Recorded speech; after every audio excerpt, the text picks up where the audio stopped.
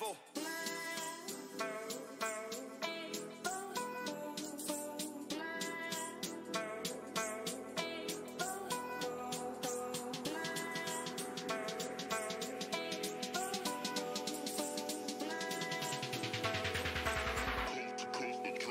Next level.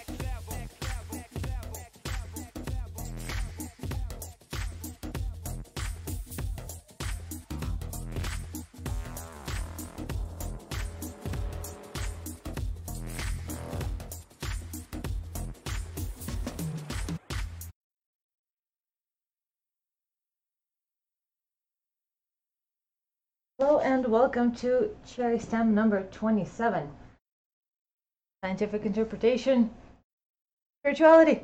And we're going to be talking about holonomic brain theory and neoclassical interpretation of physics and how it all connects to consciousness and spirituality and all that good stuff. And this podcast is brought to you by listeners like yourself. Please visit patreon.com/AnnaCherry and check out the Challenger tier in particular if you'd like to hang out with us after the podcast and discuss relevant information that came up to you during the podcast or anything else you may want, as well as super secret patron exclusive content that is only available to patrons. Did I mention it's patron only? So check out patreon.com/AnnaCherry and help keep this podcast on the air and coming at you more frequently than once a month. So today we're talking to and slash interviewing a little bit author of the paper Classical Interpretation Physics. So patreon.com/7sage secrets where all of your 3 published papers are available, I believe, for free for public consumption. Currently I only have 2 that are in peer-reviewed. So the name of the paper is The History of the Neoclassical Interpretation of Quantum Relativistic Physics, because what we want to talk about today is everything. We want the universe and everything. As we know it. Exactly. This is the 42 speech, I suppose.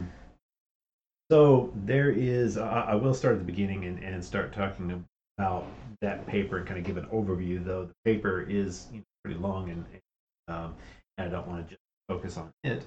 But the what we're going to talk about is the intersection of physics with ideas of consciousness, the neurological um, correlates of consciousness, which basically that means is whenever you're starting to talk about consciousness, there's a variety of ways that there's a lot of language around. The idea is specifically, can we map what we see with the electricity moving around, the chemicals moving around, and the waves, etc., that are occurring, because there's also things like alpha, beta, gamma waves, etc. Can we map all of those to what we experience as consciousness? So, as a starting point, you do have to get to physics, and there are questions of, can we describe this in a kind of a mechanical fashion? Now, one of the first ways that people tend to try to describe this from a physics standpoint is to rely on the fuzziness and weirdness of mechanics. I take a completely different tack. I don't like, as a matter of fact, I've been spending a number of years pointing out that there are alternative interpretations that require no fuzzy magic anything, that are completely mechanical and completely, well, the word that a lot of times that they use is, well, this is just counterintuitive. And in my mind, that is just the same excuse that you'll find in religion. Every time that you start to point out something rational, they'll start to say that God is beyond you, spirituality is beyond you, or they'll just try to talk you down by, who are you to question all these millions of people? And that's always the way that people hide the huge chunks of faith that they put into places where they don't have a mechanical. That's a necessity. Whenever you think about it, any one of us who is, when you look at a TV, you kind of know that there's if you know a little bit about electronics, etc., there's an infrared thing in your remote control, and there's some circuitry inside it, and it goes, and there's some circuitry inside the TV. But do something you about really... tubes, maybe. Well, there's no, yeah, like no, something that's in the older. TV. That's actually older TVs. Well, yeah. now it's like. But the point is that, so you mean? have an idea that is, there's all of these huge things that you fill in with something that is basically faith. You don't know it yourself. You just have an abstraction and a faith that something in there works, and it works in a way that is that is rational. But whenever we start to talk about physics, there are a variety of ways in which you can describe things, the exact same things, and do it mathematically. And the way in which you describe what the math means can be very different. That's why we have, if people are familiar with the idea of having the Copenhagen interpretation of quantum mechanics, the many worlds interpretation, and most recently people have been remembering pilot wave, or de Broglie-Bohm theory. So, or it's also known as Bohmian mechanics.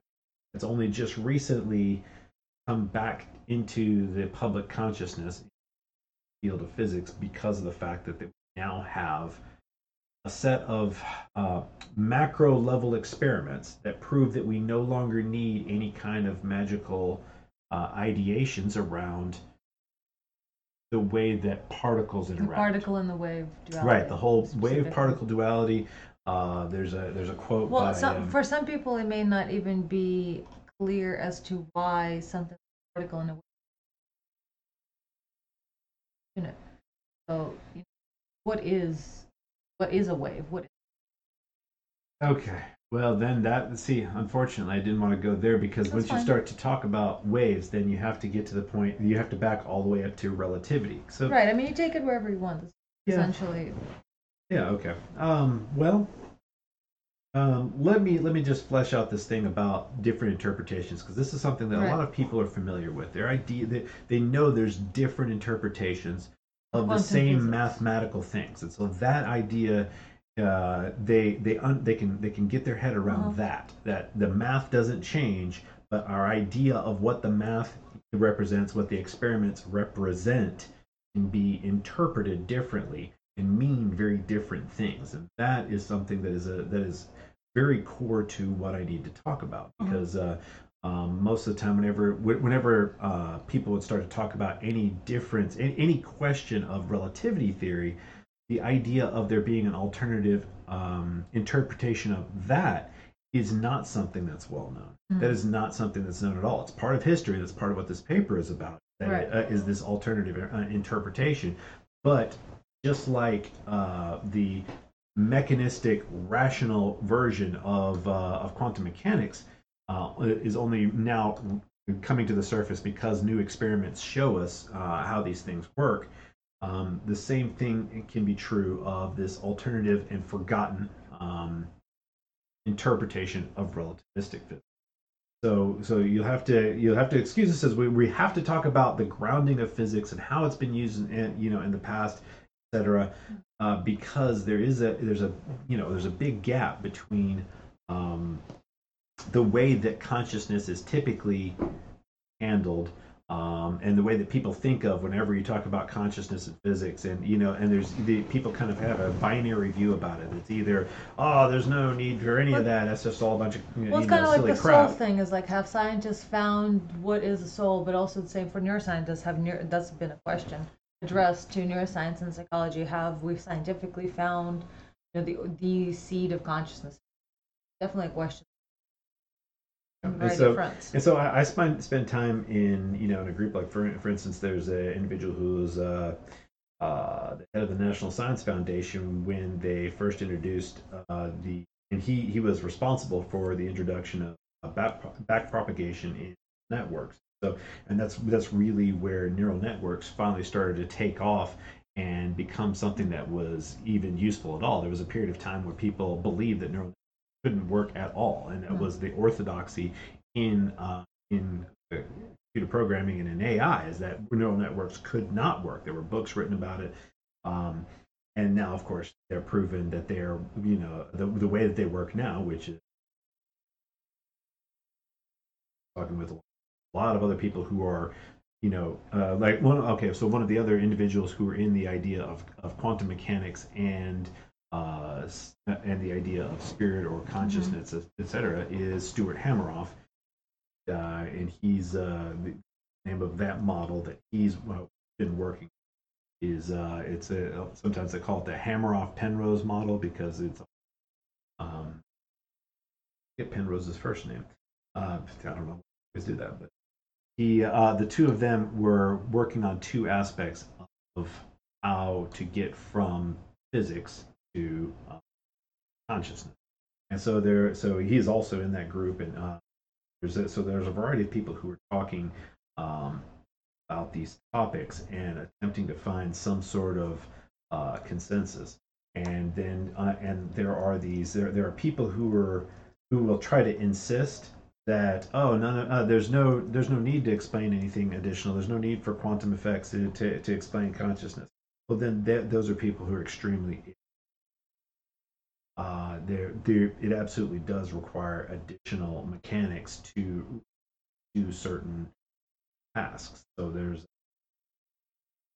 not quite here's the thing, a lot of people who use the current developments AI don't understand them, just like any programmer does. Whenever you are doing programming, you rely upon those things which were created at a much lower level, and you can spend you write 1,000 lines of code and never touch anything that has to do with addressing the hardware, never touch anything that has to do with writing anything to the screen, because you rely upon other code to do that. And I think other programmers definitely relate to that more than rich people, in terms of how many layers, right? How many layers of faith that you have to have in prior tools. As per earlier definition. So that's the point, is that there are these requirements that you simply have faith in the tools and interpretations and understandings that happened before you, but that also means that sometimes those tools are developed in a way that nobody necessarily understands. In other words, part of how we started making neural networks is just by copying some of the things we noticed happening in the brain, and so there's a lot of ignorance about the mechanics of exactly what is happening in neural networks. There is in other words, even when you get down to the pedantic level of, okay, well, this causes this one little area to polarize in that way, even that isn't necessarily an understanding of exactly how the information is processed. Like, for instance, you can there's something called Babbage's difference engine, or where it's all made up of all of these gears, and it allows it to. It was one of the first mechanical computers ever made. You could go and you could understand exactly what a gear is. You could understand exactly how this gear maps to this gear, and you can see all of it happening right in front of you. There's nothing ambiguous about it. However, you may not still understand the wider picture of exactly how. And that's what I'm talking about when it comes to neural networks. Level of not understanding how the calculation works, and it's related to holography. And so, right, all these things are connected. Yes, it's all connected, but we're talking about the nature of everything. And it's the 42 show. It is. It's the 42 show. So you'll have to excuse if we're going to be going to a lot of different fields. So back to. We have to start at the beginning. The neoclassical interpretation. Why did I put out this paper in the first place? If my goal is eventually to get to explaining how consciousness occurs in a mechanical way, as I said before. So the first problem you have is interpretation, and we're familiar. I've already covered that there are interpretations of quantum mechanics. Well, here's the thing that I think is very important to point out to people is that. Let me find this quote from Feynman. It's this really great quote from. Hold on just a second here. I'm not going to be able to find it that quickly, so I'll just paraphrase and I'll find it here in a moment. But basically, Feynman was trying to explain when he first started in one of his lectures in quantum mechanics. He was explaining that the dual slit experiment is something the effects that we are seeing happen in the dual slit experiment are absolutely impossible to explain in any kind of rational mechanical form that we would normally call classical. It's part of his lectures, and I'll drop a bunch of different quotes, etc., in the low bar or something. And that's simply not true anymore. When we started having something, it's Yves Coudet is one of the individuals who first started these experiments called Walker experiments or silicon oil drop experiments, where basically by creating a small plate that is constantly agitated, so it has general motion to it. You can then take a droplet of they used silicon oil, and if you drop the droplet on there, it will bounce indefinitely, never rejoining with the rest of the fluid. And the way that it explores the corral is a way to describe all of the different things that occur in quantum mechanics. In other words, it is the wave that it produces by bouncing against the surface then determines the way that it will be, how its next bounce will, what its outcome will be. And it's dependent upon such extraordinarily just huge numbers of variables. It's literally impossible unless you know, and where the location of every particle, everywhere is and what it's doing at a certain moment. You could not possibly predict the outcome of how this droplet is going to bounce. And that's called chaotic determinism. In other words, there is a very specific mechanic. There's nothing fuzzy.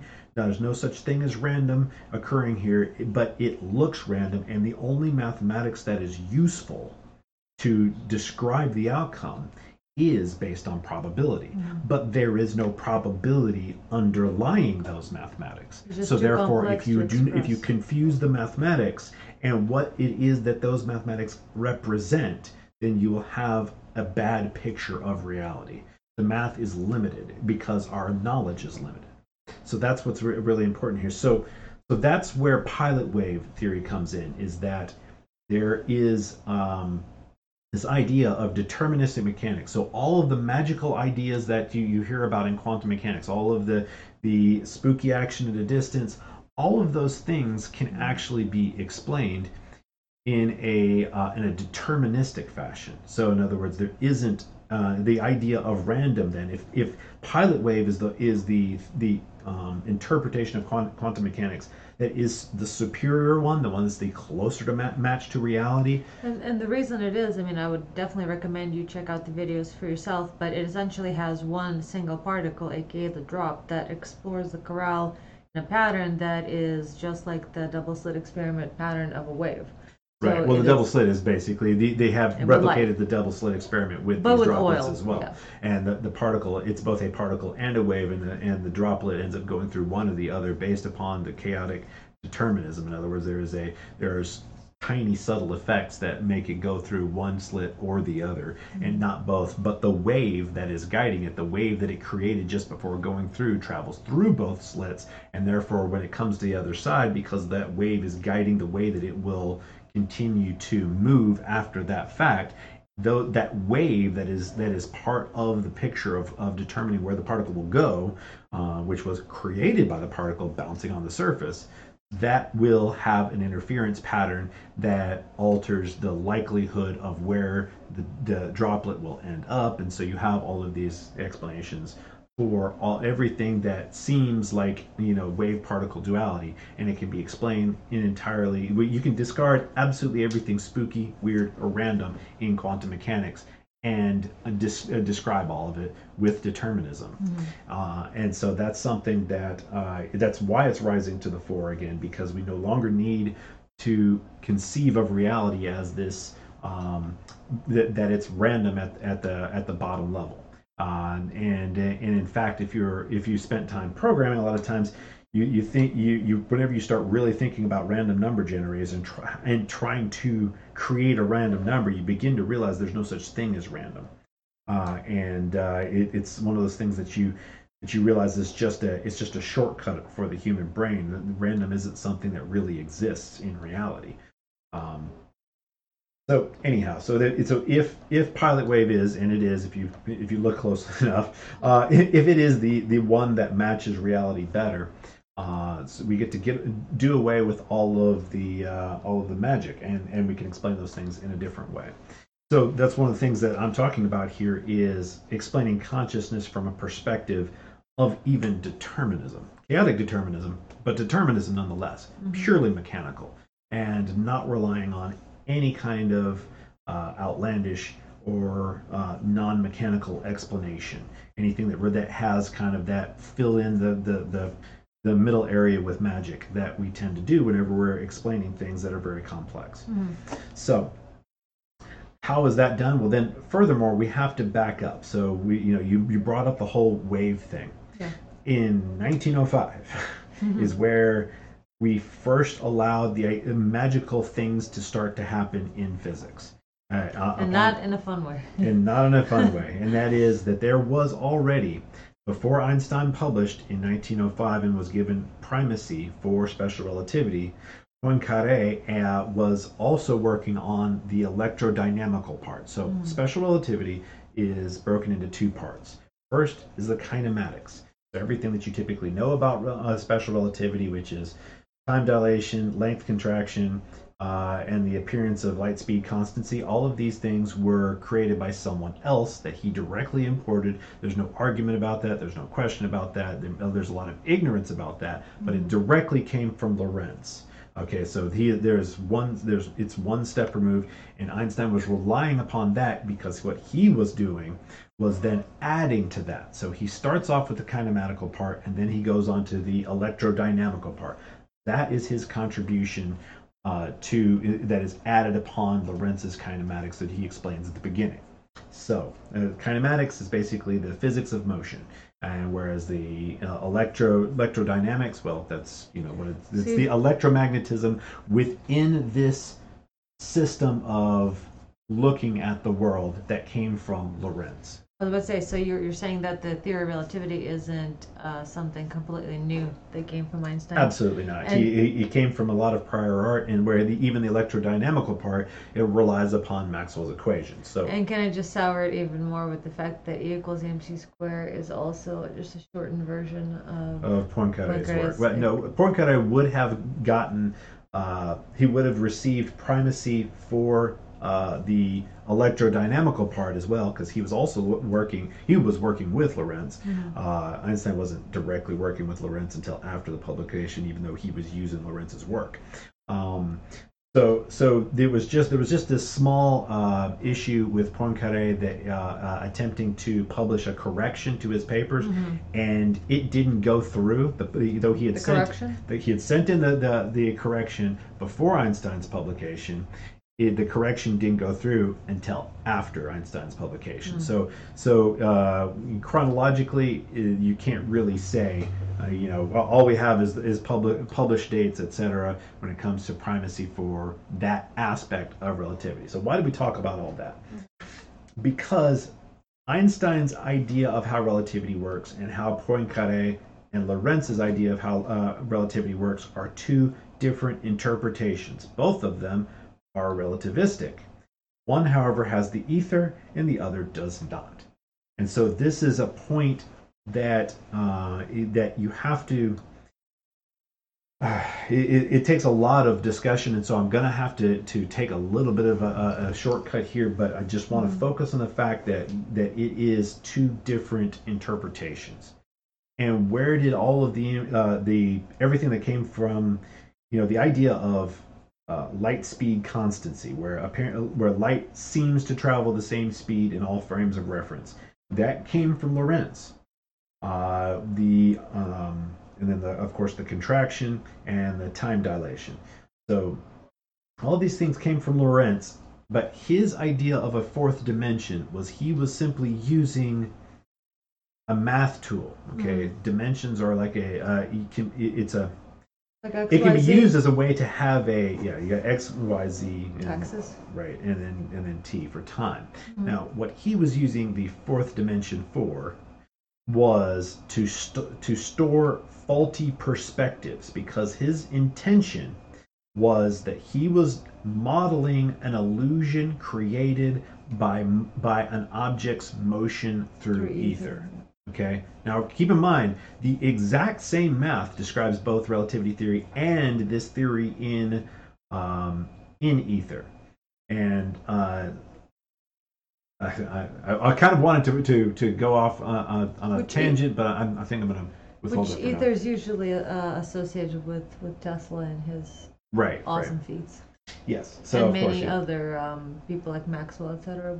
Well, yeah. So the Maxwell's equations were a description of inviscid fluid mechanics. It was a description of the way things moved in a fluid. That's how he created those equations that we are still using today. And all of the ideas that what Lorentz was what he was describing with the central calculation. Okay, so everything about relativity relies upon those very central calculations, which you hear as the Lorentz transform, but even more central than that is the change factor, the factor of change, how much something changes. Where did that come from? Why does it exist? What was the mental state? And why is something changing? What is happening? What is what is occurring? And what is occurring is he was describing an object moving through a medium. And I guess I do need to kind of do a little bit here, because otherwise the whole rest of it kind of relies upon this understanding that there is a fluid dynamical description and interpretation of all that we have today. In other words, you don't have to change the math to have these subtleties where more information is available. So let me say right off the bat, more information is available in Lorentz's interpretation than is available in Einstein and Minkowski's interpretation, because and it is important to understand it is Einstein and Minkowski's interpretation, because it is only after Minkowski published in 1908 that we have the idea of space and time being conjoined. It's an absolutely for Einstein's idea of a fourth dimension and the way that, well, it wasn't even Einstein's idea of a fourth dimension. It was because all he was saying is that he first said the ether is not necessary, though it was, but he just said it wasn't necessary and went on from there. And that is, of course, odd given that, you know, I got to stay away from basically saying that Einstein didn't understand it, even though I do have proof from some of his journals that he did not understand Lorentz's work actually, and was still using it and then altering it without understanding the basis for it. But needless to say, there is an alternative interpretation. The math does not need to change for there to be a fluid mechanics available. So then the question that usually comes up then is what people kind of say is, well, if they're both the same, then and you've got a theory with the ether and without one, then you don't need the ether. It should fall to Occam's razor. Right. However, that's when people do not understand that if you remove the ether, you then have to have a real fourth dimension. Okay, that's a requirement. That's what Minkowski actually laid down in mathematical terms and showed, that you have to have a fourth dimension. So it's not ether or no ether. It's ether or a fourth dimension that is real. Now, like I said, Lorentz was using the fourth dimension as a handy notation tool for false perspectives of time. It was a way to understand how an illusion, that somebody who was under an illusion, and that illusion is semi-real. In other words, the contraction was real, the time dilation was real, but their perspective of time and their perspective of constancy was something that was illusory, and I can't get too much into that right now.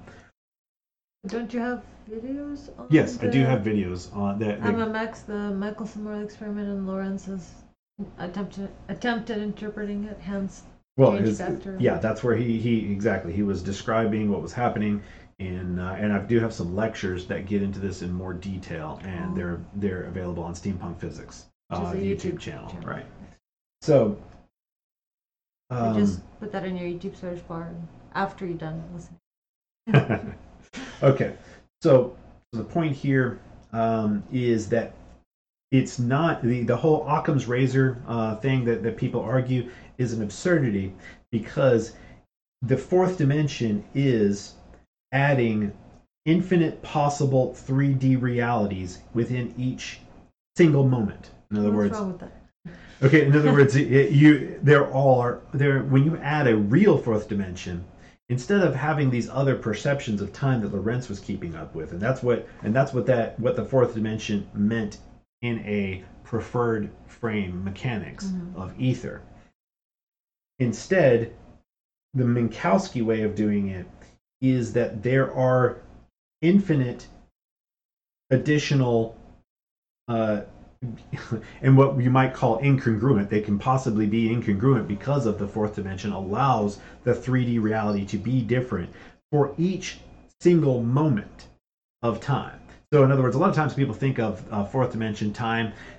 Well, they already had that classical component. It's like, of course, if you want to keep up with a moment-to-moment picture of 3D reality, you have to have this picture of 3D reality, then this, then another, then another, then another. So that would be a fourth dimension if you wanted to hold multiple 3D realities, right?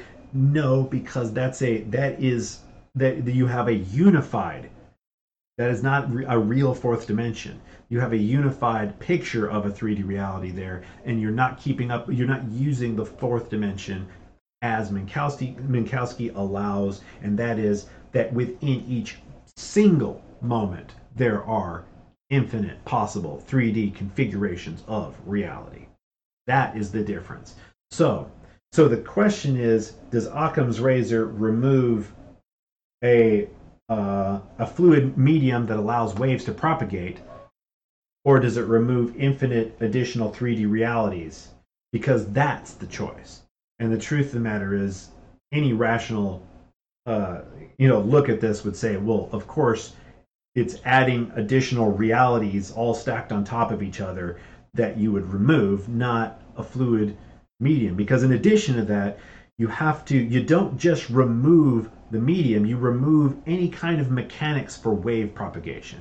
Now we're at the whole. This is the magic that you were talking about. So this is the first point at which magic and irrationality and basically the end of the age of reason, the point at which we no longer need a reason for things to occur. That was the basis of science, is the age of reason. You had to have a chain of reasons why things occurred. The reason why waves occur, what's occurring in a wave, is that there is, just like if you were to step into a stadium packed full of people, they would have to kind of adjust, and then that adjustment that they made would propagate, because this guy would bump into that guy, then that guy would bump into that guy, and it would propagate, and it propagates in a wave. And we see waves in cars, in traffic, as they propagate along. But it is a group action. A wave is, like for instance in the air, it is a compression and rarefaction. It is this back and forth adjusting as they try to create a new equilibrium after a local change in density, pressure, etc. So saying a wave can exist without a medium waving is like saying a jog can exist without a jogger. It's nonsense, and it's an absurdity, and that is what you do, along with having to add infinite additional 3D realities on top of every single moment. You also have to completely remove any reason by which waves propagate if you remove the ether. So now, which way does Occam's razor cut? It's obvious. So once again, there is an ether. It's called, that's why we're talking about the neoclassical interpretation of physics. The ether is the basis by which all of electromagnetism was developed. It was the behaviors of the ethers, and in my paper you'll find that this goes back to a fellow who's less well known, name of James McCullough, and his description of the ether through something called rotational elasticity, because elasticity, the development of elasticity, was a huge issue, such that Maxwell's equations were under question right just before the Michelson-Morley in 1887. Maxwell's equations were beginning to look ad hoc, and it was McCullough's work with rotational elasticity that actually saved Maxwell's equations from being viewed as something that was it would have been viewed as ad hoc, and therefore talking about the equations that we're basing everything on now? Yes, electromagnetism. Yeah. Yes, exactly. So this rotational elasticity went through, and where you have Lord Kelvin developing, and like I said, I'm going to leave most of this in the paper, but to people reading the paper, I mean, and it goes into where Lord Kelvin spent, like him and who was the other?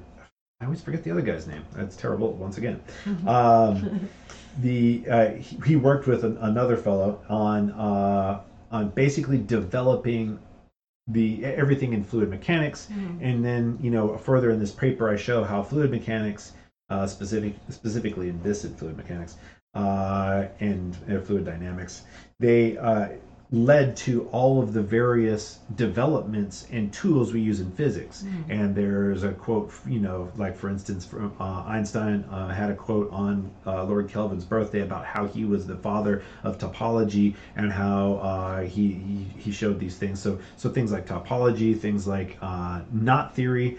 And that's KN. KNOT, yes. Not sure what the knots are.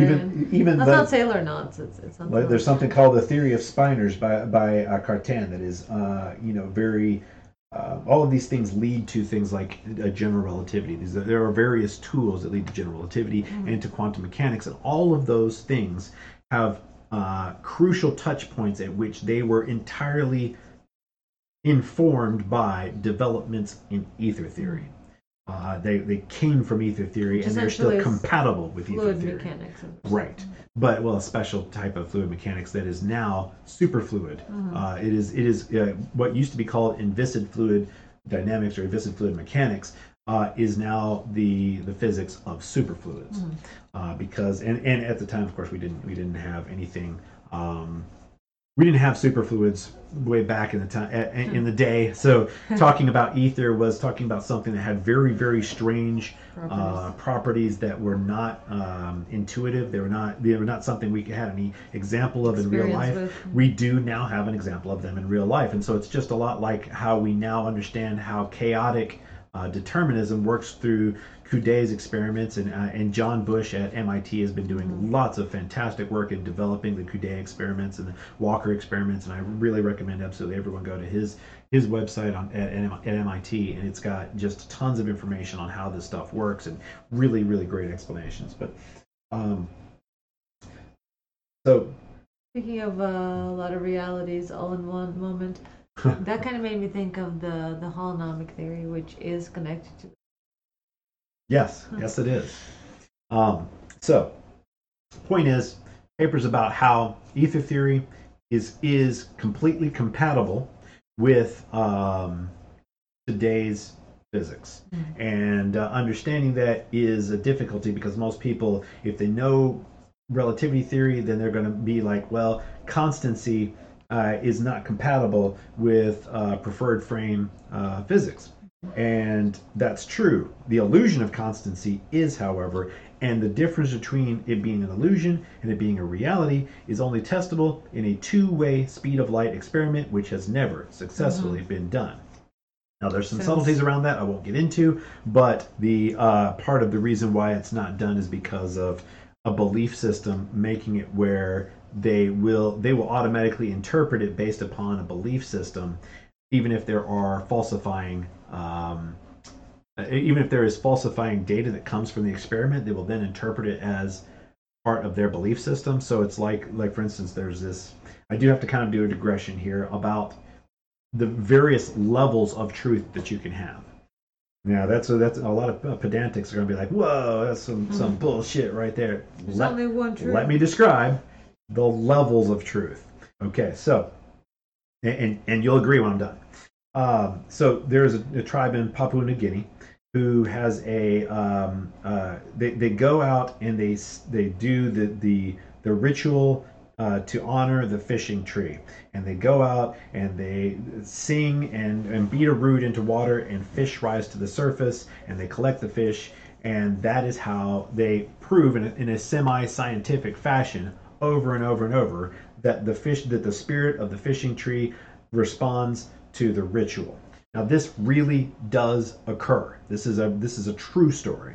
There are fish that respond. Well, here's the thing. So, from a Western mindset, there's no possible way this could work. And right now, you're like, well, is he saying it's a spirit? No, it's a neurotoxin. It's a neurotoxin that kills fish and it is safe for humans.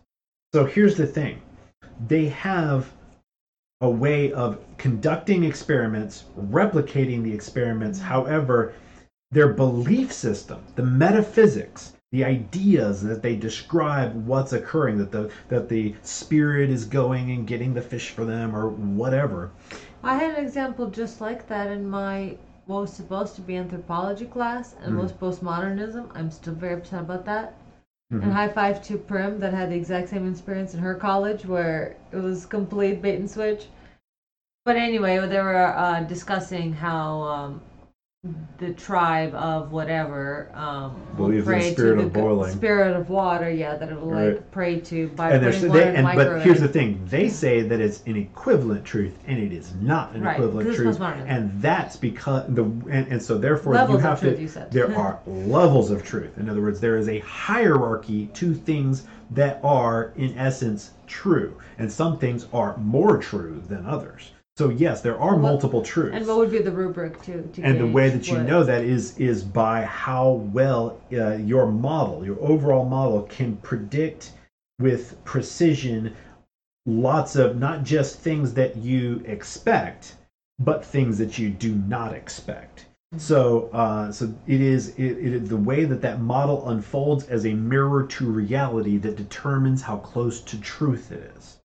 So for instance, since we know that it's a neurotoxin, we might then use it as a pain reliever because it's safe in humans, or as something for nerve pain, and you know there's other ways. But here's the thing: their model may be extensible as well. Mm-hmm. It just so happens that insects are vulnerable to things that are neurotoxins. So if they burned it near the bees, then in a certain way it could be gathering food for them, like it did before. It helps them, sedate or anesthetize the bees. And so once again, they could even extend their model, which is based on experimental evidence, mm-hmm.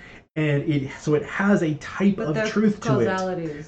But exactly the granularity, the level at which they understand the causality is not quite right. And there is another understanding, the neurotoxin version, that is a little better and can narrow your search, because now at this point they think that they could go and burn it near some deer and maybe it'll fucking with the deer. It's not going to help with the deer. So there are ways in which our knowledge, by being more precise, can with the more precise mechanics and more information available, can unfold in a way that will allow our search pattern to be more narrow and our understanding of reality will be more precise. So if we find another tree that has the exact same or another plant that has the exact same chemical structure in for a some sort of tannin it produces or something like that, then it too will almost certainly behave in the same way, and we can predict that.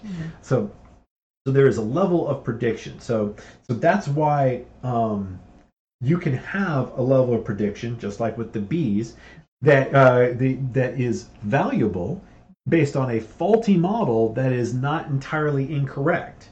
And so the same thing can be true in hard sciences like physics, which is why we have alternative interpretations.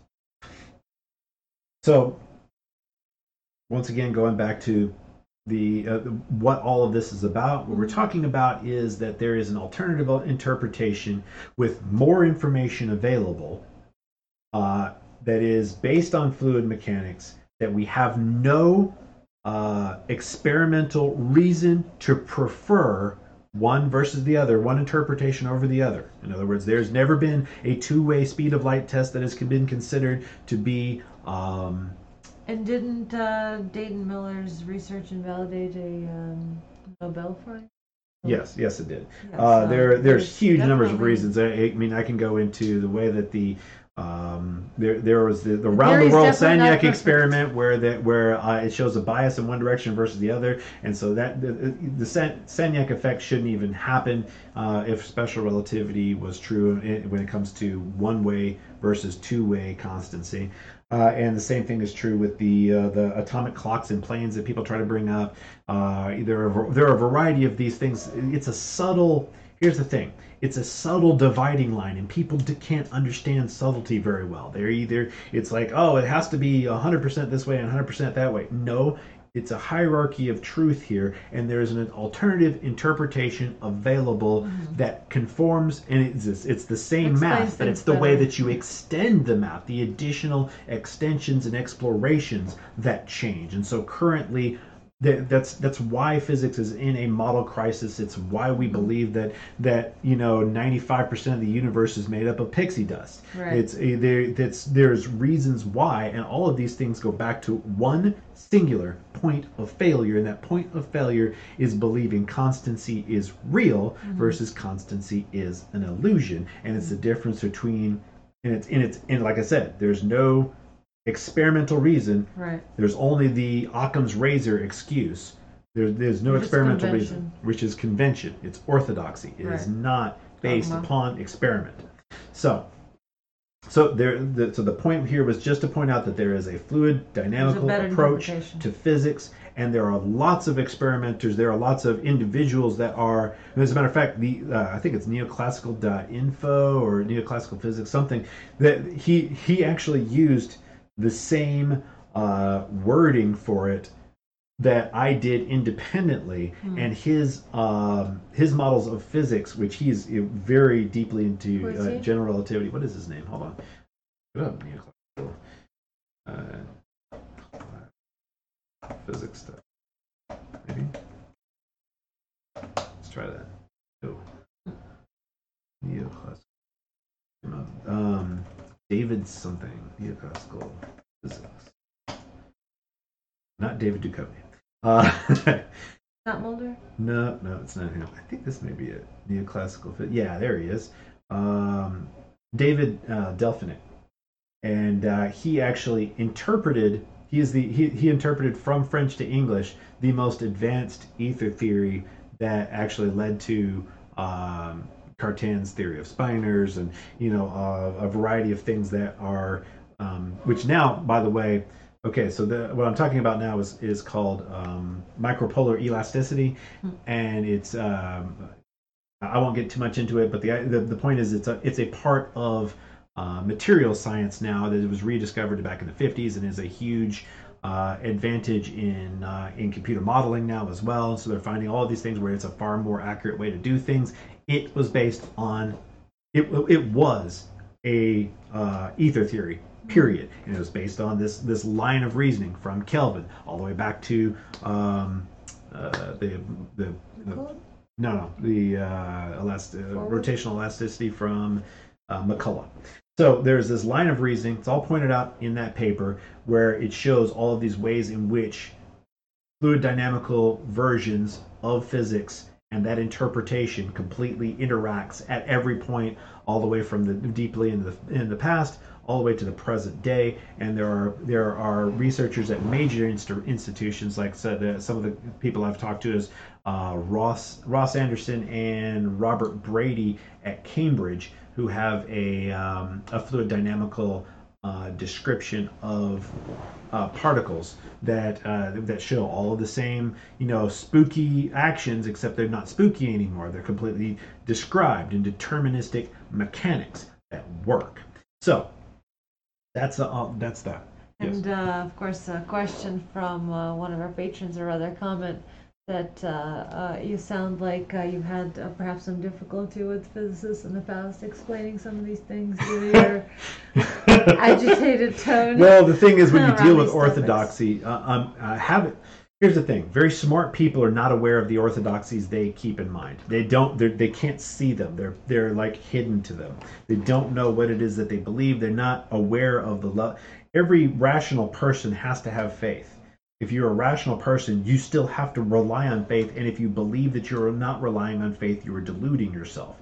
None of us have completed every experiment ourselves. We believe in these structures that are useful and have been valuable in the past, whether it be academia or whatever. We have these things that we did not do every single experiment ourselves and could not do every experiment, and so you have to rely on faith, and so therefore things like orthodoxy can become invisible to you because it's just so many layers removed, and being able to see how these tiny little screw ups way back in the chain of knowledge that you are using every day could cause some sort of problem today is a very, very difficult thing to communicate to people, because it's a subtlety, and there's just this weight of, I do this every day. This thing works in these specific ways, and now it's just down to the details that the reason these things are mismatching, I just got to fix it right here. And it's kind of like anybody who's put together a very large object that has lots of moving parts that are not perfectly solid but are somewhat flexible a little bit, but it's a kind of stiff. You can just every tiny little thing that you're off, it becomes a cumulative error, and you can think that you can fix it, at the end where you're finally dealing with it no longer working. But the truth of the matter is, sometimes you have to disassemble the whole damn thing and put it back together again, and that happens all the time. It happens in biology, for fuck's sake, but I won't get into that. The point is that there's these things way back that are just tiny little things being off that cause this cumulative error, and it's just very difficult to get people to see that they can't fix it right here. You can't fix it by another version of dark matter and energy. You can't fix it with all of these absurdities. The latest I saw, they were going to tweak the math until it's just right. Yeah, that's what they're going to do. It's like, we're not really? in model crisis with every single thing that comes out everywhere showing us 1,000 different ways our model is breaking. No, that's not model crisis. We just got to. All I got to do is just push it really hard at this one point.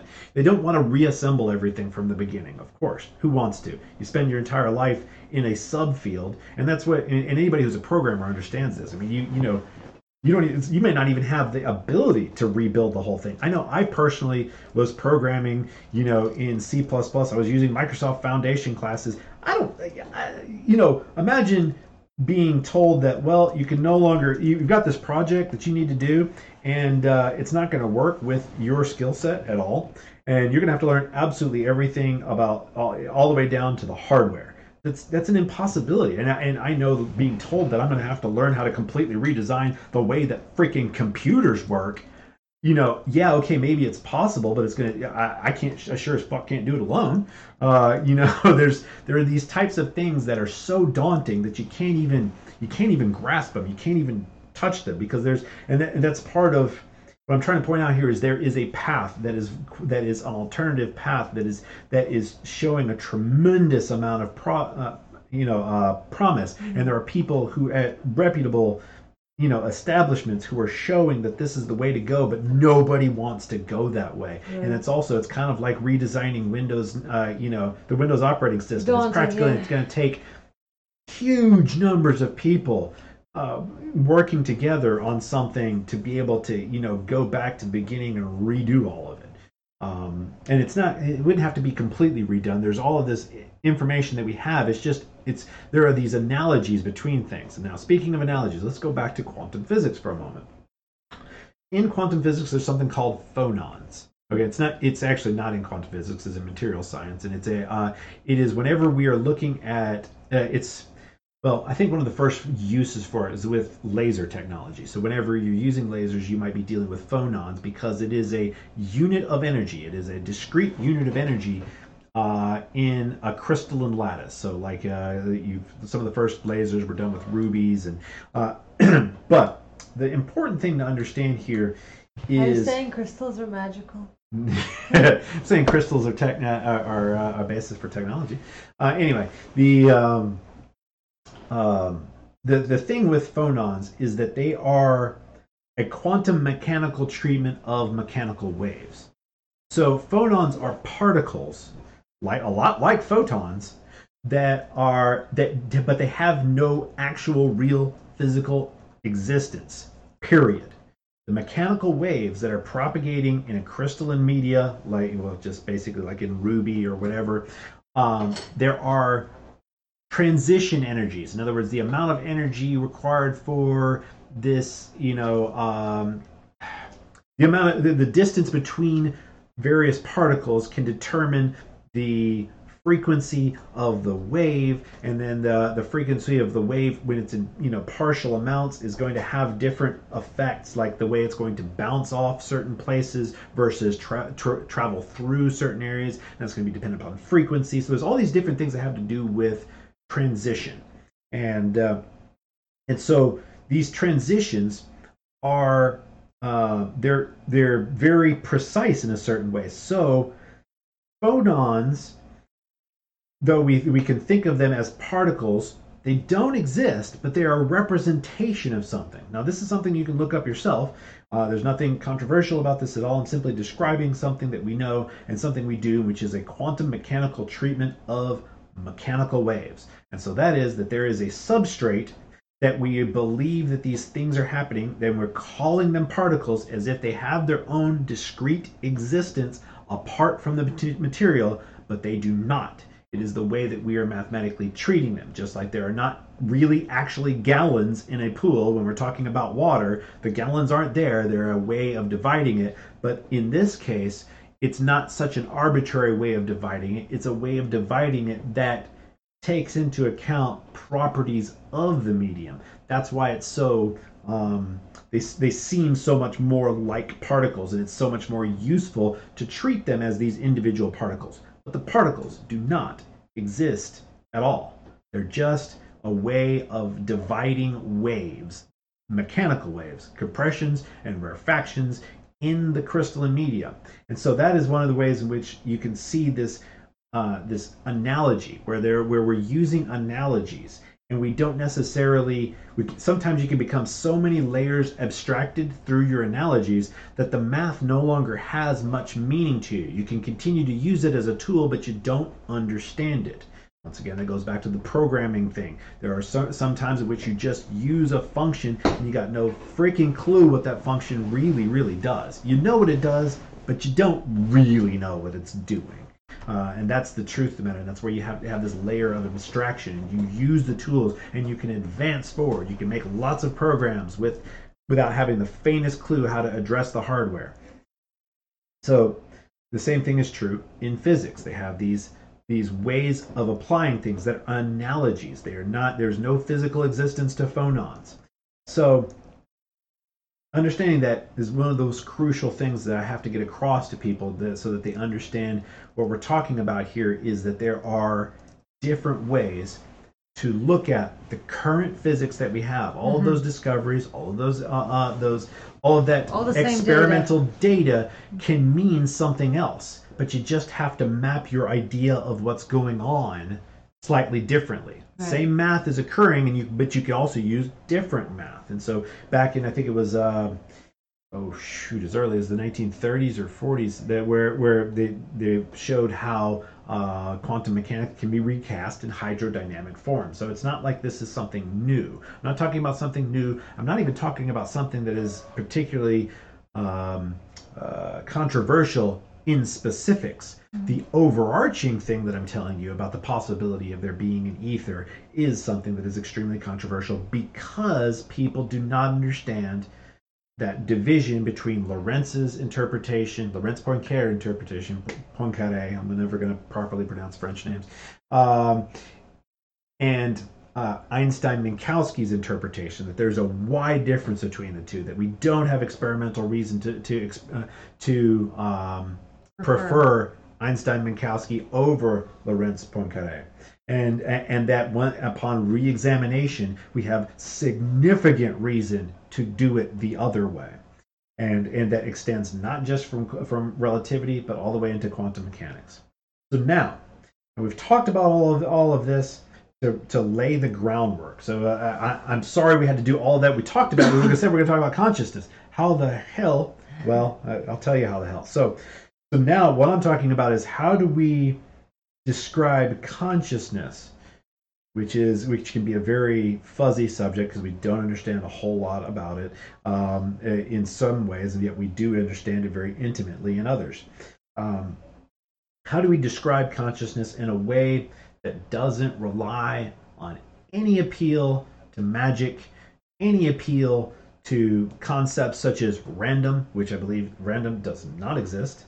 How do we do it without any of those appeals? Which I'm saying, so basically what I'm doing is I'm calling mainstream physics too wooish and magical, and which is what people have a hard time kind of grasping. That I'm literally saying mainstream physics is, what people, and mainstream physics isn't.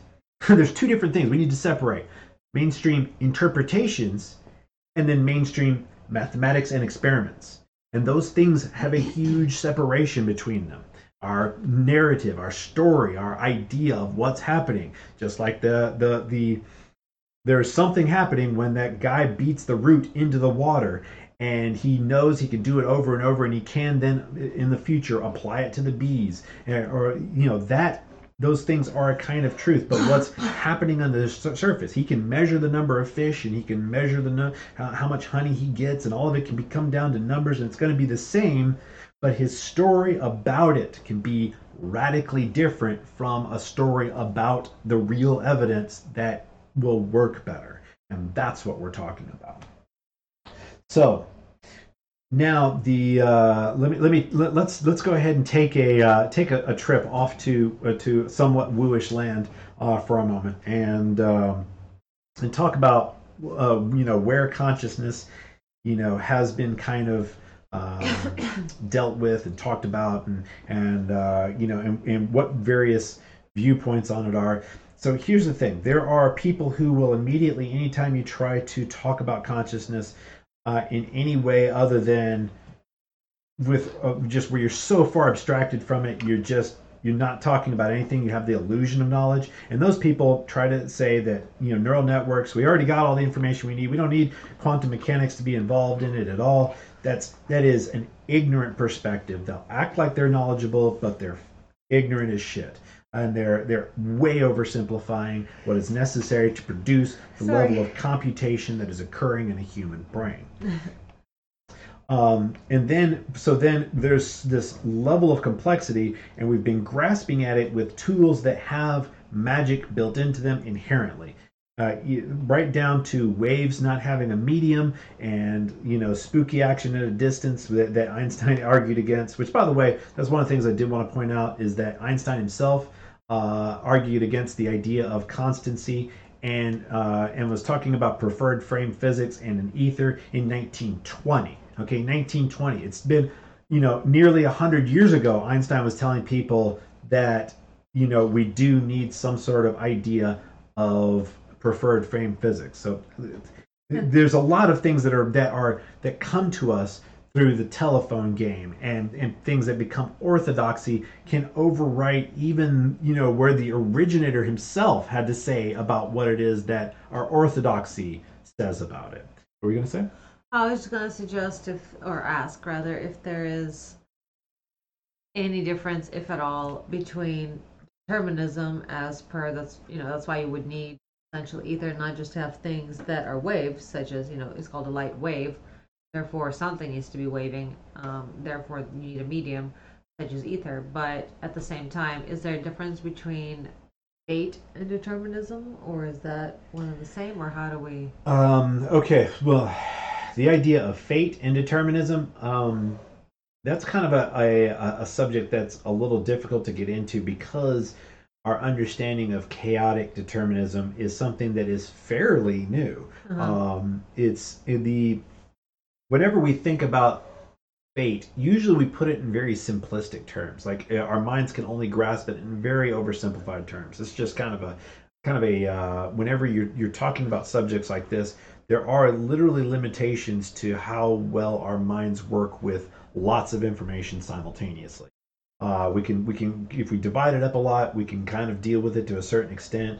But there are things like one of the best examples is whenever you think about what came first, the chicken or the egg. There is this idea where we're trying to make two things that are literally just one thing. We're arbitrarily dividing it, and it's kind of hard to think of the way that those things are they're in a mutual dependency in a cycle that evolves over time. Right, and we're opposing a harsh borderline and deciding border conditions, deciding which side we stand on, right, arbitrarily. And so there's basically this goes back to something. The best book to read on this would be Gödel, Escher, and Bach by Douglas Hofstadter. And the idea is that there is kind of this vulnerability in mathematics, where basically you can make mathematics turn in on itself, or any kind of logical, rational progression kind of break through something that is an infinite loop. Basically, it's the same way that computers tend to break. And you can do that through things like this sentence is false, which basically causes infinite regression. So this goes all the way back to, I think it was it Plato or Socrates? I don't know who. There's the problem of infinite regress. And that is, anytime we try to think about the cause of something, it not only continues going backwards infinitely, it also starts branching immediately, extremely, and it becomes an exponential branching as well. So right off the bat, as soon as you try to start thinking, well, this was caused because of this, because of this, because of this, you start automatically, because you can't think a lot about it. Like, I don't know if anybody's watched that How Things Were Made, or these connections. I think it's called Connections was the name of the show. There was a show where they said this happened, and then this happened, and this happened, and that's how we ended up in space.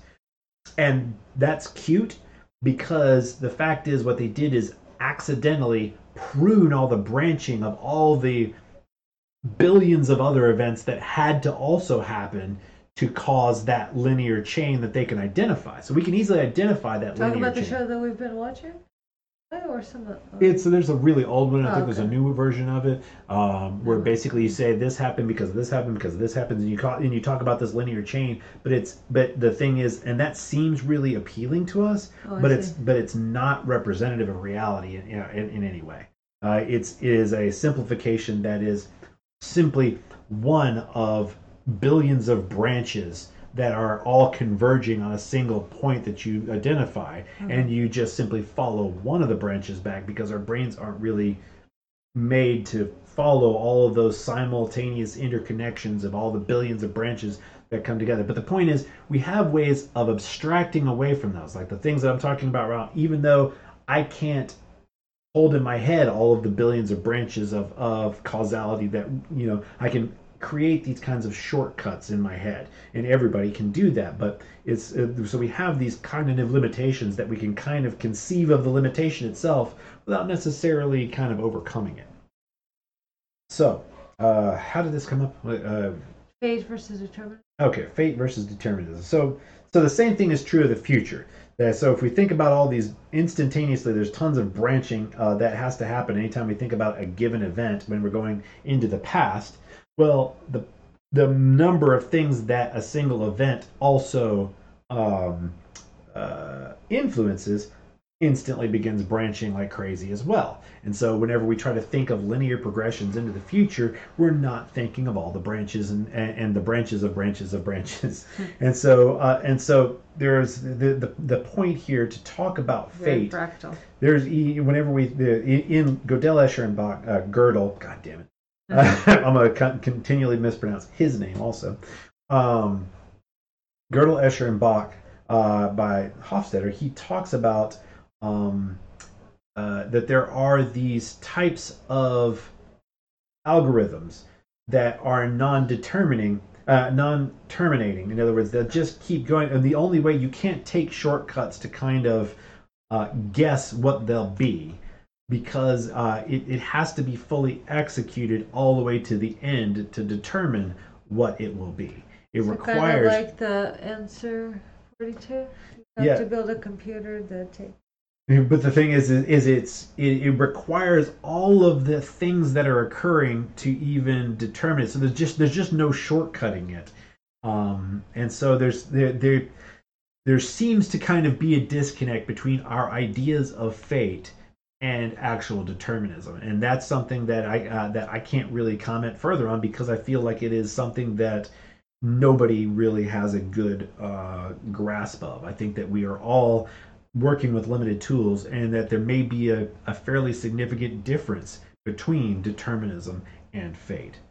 Because I think fate is an oversimplification. Because we are watching anime right now that's focused fate. Yeah, it is talking about the concept. Well, there is a crucial concept to understanding all of this, that something that happens is dependent upon its situation. An event is dependent upon. Okay, well, I've just talked about these ideas that we have are these linear chains of cause and effect. Right. However, at any given moment, we can look at all of the billions of other things that have to be in the right place. They have to be in the right place. That for you to be okay. So with the butterfly effect, you talk about that one Right. linear chain of the butterfly leading to dust, But why did and that work? leading to a storm, and that leading to you having a car accident because of hydroplaning on water, and man plans to go to work, if it were like, for instance, if you're and God laughs. In other words, Right. just that butterfly flapping its wing ends up. But whenever we think of that one linear chain, there's all the things that have to do with you being in the car, you being Right. on that road, you being, all of those things have billions of other things contributing Right.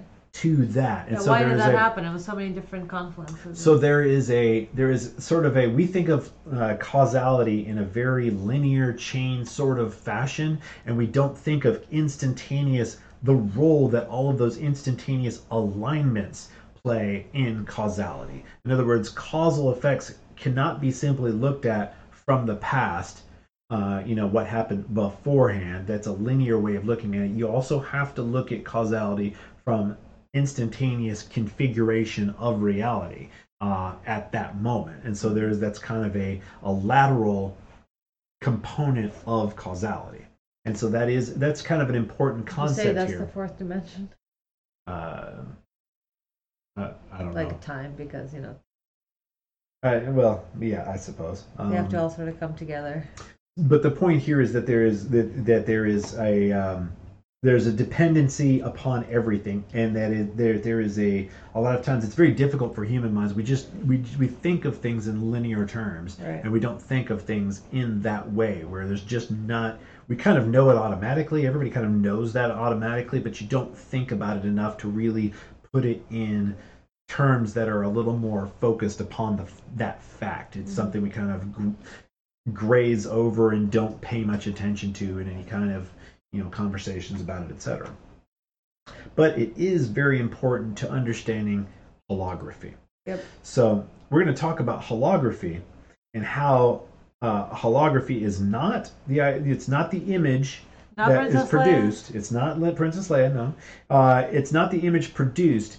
It is a method of storing and combining information that allows it to overlap and then also be the individual components that are overlapping still be extracted.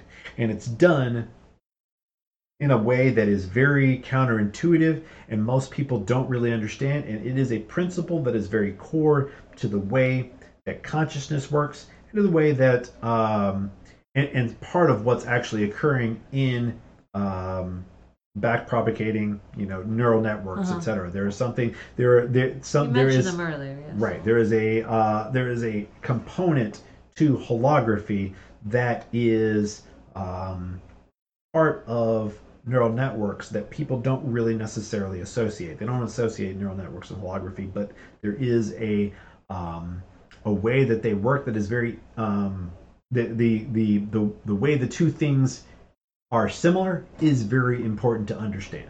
Now, is that also similar or different from Elon Musk and the other types talking about a theory that will live in a hologram?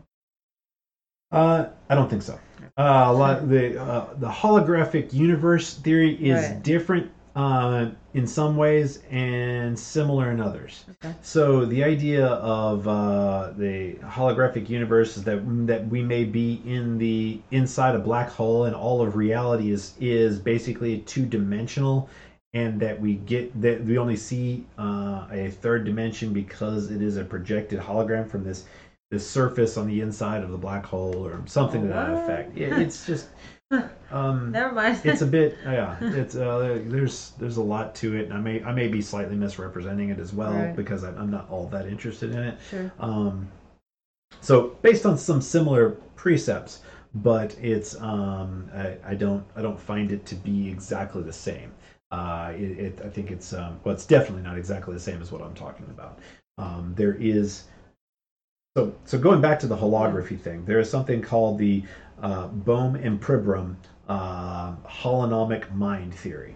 So this is a theory of the way that the human brain stores and processes information, and it tends to account for various things like why it is that you can take out a bunch of neurons and still not lose the individual memory. How does that work? Why is it that one memory and one neuron there's not one bit to one piece. There's not this one-to-one relationship, and it's because of holography. Now, when I say Bohm and Pribram, I mean the same David Bohm of the Bohmian mechanics that are part of the interpretation of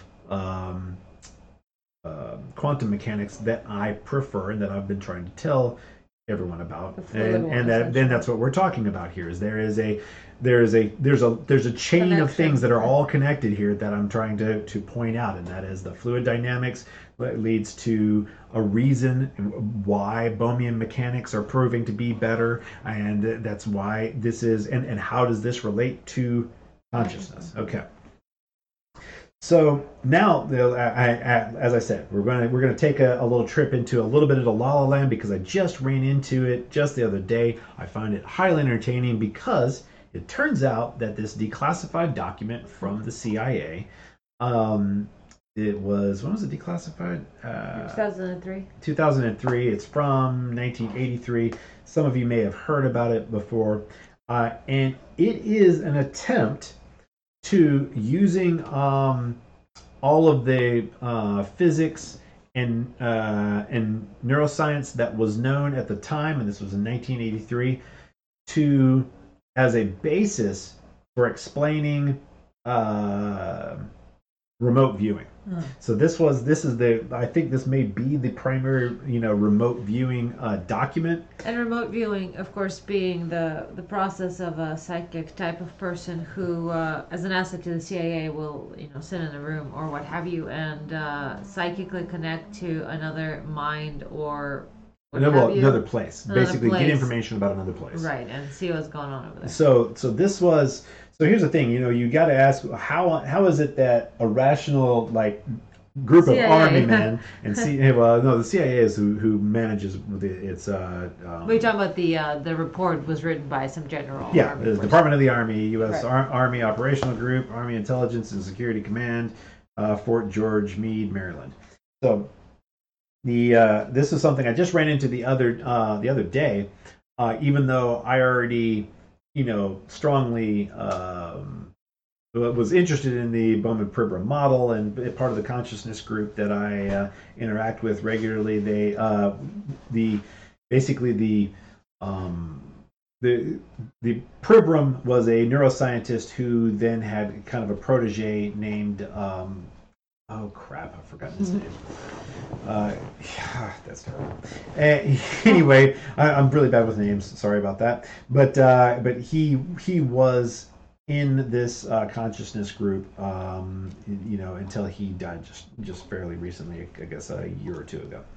And so I've been interested in the Bowman-Pribram model because it's the only one that makes any sense, and for a long time. And then this was just a week or two ago that I ran into this document about remote viewing released by the CIA. So what they're trying to do in this document is come up with a rational set of reasoning for what seems to be psychic phenomena or whatever. So so I found it very interesting.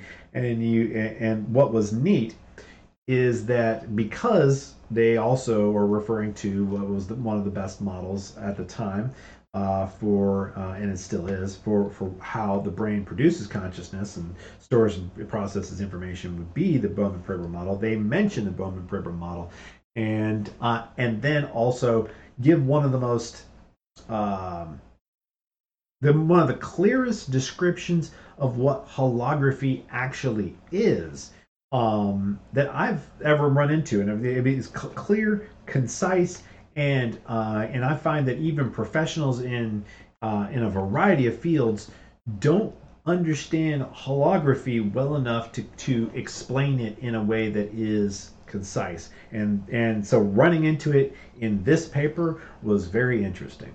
So I want to find the point at which he is describing a holography. And we're going to read that to you. And actually, you're going to read it to give my voice a little bit of a break here.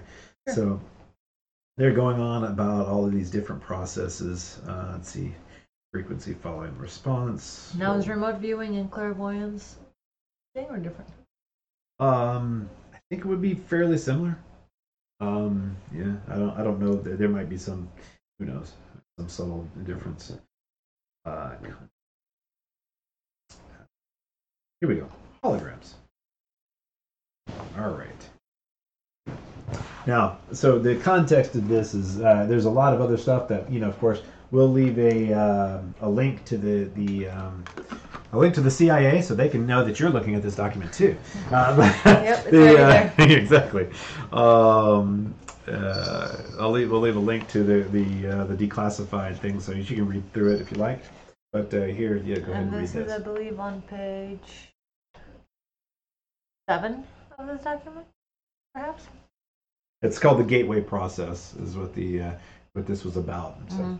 And it's on page 9 of the PDF here, and it's point number 12, holograms. Energy creates, stores, and retrieves meaning in the universe by projecting or expanding at certain frequencies in a three-dimensional mode that creates a living pattern called a hologram. The concept of the hologram can be most easily understood by using an example cited by Bentov, in which he asks the reader to visualize a bowl full of water, into which 3 pebbles are dropped. As the ripple created by the simultaneous entry of the 3 pebbles radiates outward towards the rim of the bowl, Bentov further asks the reader to visualize that the surface of the water is suddenly flash frozen, so that the ripple pattern is preserved instantly. The ice is removed, leaving the 3 pebbles still laying at the bottom of the bowl. Then the ice is exposed to a powerful, coherent source of light, such as a laser. The result will be a 3-dimensional model or representation of the position of the 3 pebbles suspended in midair. Holograms are capable of encoding so much detail that, for example, it is possible to take a holographic projection of a glass of swamp water and view it under magnification to see small organisms not visible to the naked eye when the glass of water itself is examined. The whole concept of the holography, despite its scientific implications, has only been known to the physicists since the underlying mathematical principles were worked out by Denis Gabor in 1947. He later won a Nobel Prize for his work. Laboratory demonstration of Gabor's work only occurred years later following invention of the laser. As biologist Lyle Watson explains, quote, "The purest kind of light available to us produced by a laser, which sends out a beam in which all the waves are of one frequency, like those made by an ideal pebble in a perfect pond. When 2 laser beams touch, they produce an interference pattern of light and dark ripples that can be recorded on a photographic plate. And if one of the beams, instead of coming directly from the laser, is reflected first off an object such as a human face, the resulting pattern will be very complex indeed, but it can still be recorded. The record will be a hologram of the face." 13. The part encodes the whole. Of further importance is the fact that even if we dropped our frozen hologram of the ripple pattern on the floor and broke it into a number of pieces, each individual piece would recreate the entire holographic image all by itself. The smaller the piece, the fuzzier and more distorted would be the resulting holographic projection, but the fact remains that a whole projection would nonetheless be made. The key to creating any hologram is that energy in motion must interact with energy in a state of rest, not motion. In the foregoing example, the pebble represents energy in motion, while the water, before its agitation by the pebble, represents energy at a state of rest. To activate, or in effect to perceive, the meaning of a holograph, energy, in this case a coherent light source, interaction between the moving energy in this case, a coherent light source, such as a laser beam, must be passed through the interference pattern generated by the interaction between the moving energy and their energy at rest. And the simple interaction between the moving energy and the energy... oh my god, I can't do this. Jesus. Would you like for me to take over? No, it's all starting to blur together because it's like this old-fashioned typewriter font on white paper. Okay, so let's get a running... Sorry. To activate, or in effect to perceive, in quotes, the meaning of a holograph, energy, in this case a coherent light source such as a laser beam, must be passed through the interference pattern generated by the interaction between the moving energy and the energy at rest. In the simple example given by Bentov, this requirement was fulfilled by holding the frozen interference pattern in front of the coherent light to project a 3-dimensional holographic image, its quote, meaning, into space. As Marilyn Ferguson, editor of the Brain Mind Bulletin, tells us, quote, "Another feature of a hologram is its efficiency. Billions of bits of information can be stored in a tiny space. The pattern of the holographic photograph is stored everywhere on the plate." Okay, that's it. That's so a what good is it? ending point. So what does that all mean? What does that all mean? So that's a description of how holograms work. Now, actually, there's an article on how stuff works. I think is that where it is? How stuff works. Holograms. I think if this is what I'm thinking, it is also a very good description with how holograms work on how stuff works. That website is it shows a picture of a hologram being split in a hologram of a star being split in two and showing two holograms of stars, and those being pieces, and then you see more holograms of stars. So that's the article, and that will be that's also a very good guide to understanding how holograms work, and it's a very important concept to understand anything that I'm going to try to tell you about consciousness. But so I'm going to try to go on about it a little bit more, and that's just another resource for explaining it in other terms that might be useful to you. But the important part to understand here is that the whole image is encoded on every part of it. So you say you got a piece of paper, and the only thing that you're seeing is a three-dimensional star, on that piece of paper. When you cut that piece of paper in half, there is still, even though you went right down the middle of the star, if you look at it with the right angle, those two halves will each have a star on them. A whole star, not the half a star. That's difficult to understand how that could even work, right? And it's because of the way that information is encoded everywhere. It's combined. It's information on top of other information, all compressed together. What did lasers have to do with it? It has to do with making something that's very, very precise, and not because any light that you look at normally is made up of multiple frequencies, and of course, unless it's the purest tone, even if it's made up of, maybe if it's made up of white light, you're still going to have lots of different phases that are varying, etc. So there's just it's a hyper simplification of it that allows you to basically pick out one set of information from all of the information. That combined with the angle of incidence. So, okay, I was explaining that to her, but let me back up in just a moment. So it's important to understand that what we're talking about is that information for a single thing, a single image, the whole thing is at every given point on the holographic plate or surface, all the information for the star. So how on earth could all of the information for the star be in every single place? Right. And the way that works is going to be difficult to describe, but I really got to hammer this home that it's not like the pixels that you see on a typical image, where at one point you see a pixel. And so I'm going to use one of the holograms that a lot of people are probably familiar with, and that is the Visa hologram. There used to be a dove on it.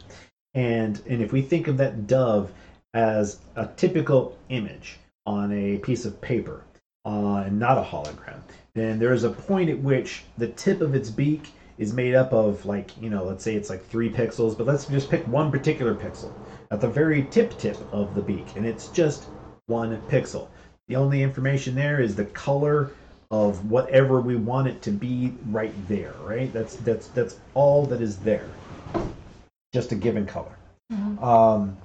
That is not true of a hologram. And not only is the beak not the tip of the beak not at that one location, it's in a variety of locations. Well, what does that mean? It's spread out across the hologram. Oh. And how it does that is because what you are not viewing when you zoom in on it. What is there? Light coming from all of the different places on the holographic. I'm gonna keep calling it a plate because that was some of the early holograms were done on plates. All of the light reflecting off of that plate from every different angle on that plate is all coming to a single point on your eye, and it has the ability to interfere. So the information from one point and another is actually pairing off and removing information coming from other points. There's interactions and amplifying information coming from others. So you have to understand the principle of interference, how interference works. Now, not just the word interference like you typically hear, but specifically waves interacting. When waves interact, Waves of light in this case. Yeah, waves of light in this case. When a peak interacts with another peak, or a trough interacts with another trough, they are amplified. So basically, if we think of this in terms of like sound, the more compressed or rarefied an area is, if you have a compression added to a compression, it's double the compression. If there's a rarefaction added to another rarefaction, it's double the rarefaction. So it completely makes sense in a mechanical sort of way. But there are more complex ways that waves travel than that kind of the way that we think of sound. There's more complex ways that it travels through solids and through the ether. But needless to say, the interactions that occur can add or subtract. And so what's happening is when you get an image, when you're looking at a hologram, what you are seeing is the combination of not just the light that you're, like you would say you're looking at the tip of the beak. Well, the light coming from a place just to the right, to the top, to the left, all of those things are adding some information to the thing coming from that place that you think of as the tip of the beak, and subtracting other information. So it's these additions and subtractions of the information coming from the areas around it. And in fact, the light coming from the corner of the page, way the hell away from that tip of the beak that you're staring at, is also adding and subtracting information from the light that is coming from the point that you think of as the tip of the beak. It seems so complex. How is that made to interfere with each other? Because we do it by using light. We allow light to do it. It's just like the way the Michelson-Morley experiment happened. The way the Michelson-Morley experiment was something that you would, once you started to just barely begin to understand it, you would think it would be impossible with the technology of the day, but it wasn't, because what we were doing was using light on itself. Right. And so light has the ability to do these things. Well, sound has the ability to do it as well, and I actually plan on doing stuff with sound holograms, but that's another discussion. Anyway, the point is that the information coming from all of those points is coming to a point at the eye. So one of the things to think about is that we experience something sort of like this in our everyday lives, and that is when you're in the center of a room. Let's think of freezing the light, and when you're like in the center of the room. And now think about this for a moment. Since you can view the whole room from any given point in the room, then that means now that I've frozen the light in the room, the whole image of the room is existing at every point in the room. That's true. Okay, so you can, so say you're standing in the center of the room and you move to the upper left of the room, you still see the whole room. And you move to the lower right, you still see the whole room. That's because light is bouncing off of every surface and going in every direction and reaching every point. So every object that you could possibly see is shining light in that direction. Right. And so you have this combination of all the information. So let's say if you were to trace every single, so like you have frozen your room right around you, right? So let's think of the corner of the door, and trace a laser beam from your eyeball to that corner while you're standing in the center. Then let's have you move wherever, and then still see the corner and trace a laser there. And you can move around, and in that sense, that corner of the room is shining little lasers in every single point in the room. Okay. That corner of the room so is shining. If you were to interpose or overlay a mesh of lasers from that point, by using anything that you see, that laser is going to point to every single other point in the room. And it's gonna. And then pick another point, and it does the same thing. And so therefore, it exists in every right. point. So that's why the whole image of the room exists at every point in the room. Okay. In the room, even once you've frozen all the light. So understanding that that our eyes have to. That's why we have to focus. That's why your eyes have to do the focus thing. Is because when an image is not in focus, you're getting information from other areas. You haven't pruned off the information that is duplicated. There's lots of duplicated information, and so there's this addition and subtraction of information that's kind of happening there, and that's why our eyes have to focus, is because of all those various angles at which light can be entering the eye. Are they Merkles? Merkles? I said angles. Angles. Oh. So that is kind of, it's not exactly holography, but it is similar in principle of understanding that there are large sets of information, because the same sort of thing happens with a hologram, that if we keep reducing, like say for instance you capture an image of a star, on one single holographic plate, then and you chip off a little tiny piece. Like say the piece is the original plate is the size of a typical like 8x10 or 8.5 by 11 sheet of paper, and then you take off a little piece that's the size of a dime. There's still going to be the image of the star, even though it was a huge star on that plate initially. Then you rip off your little dime-sized piece, and there's a tiny star there. That tiny star doesn't have as much, what's it called, refining information. It doesn't have the information that will properly refine it, so it may be extremely blurry. And that's hard to understand. Why?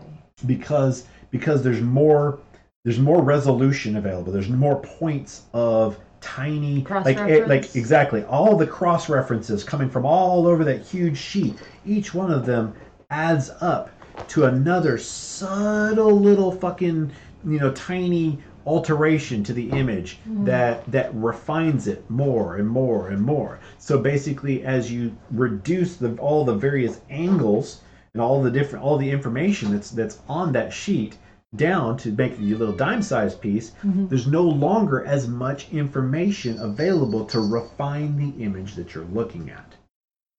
So even though the image is still there, it's not as well defined. And so this should sound similar to how memories can sometimes be fuzzier. Right. And so there is that. Now you should be able to see how this also relates to the idea of individual neurons not relating one-to-one with memories, but instead being able to encode information that, when it is all together as a whole, and so this is called a holistic approach, which is why it's called a hologram. It's the whole thing adding together creates the individual event. And so the individual thing would be, any given memory is created through the interaction of the whole brain. In other words, and so this...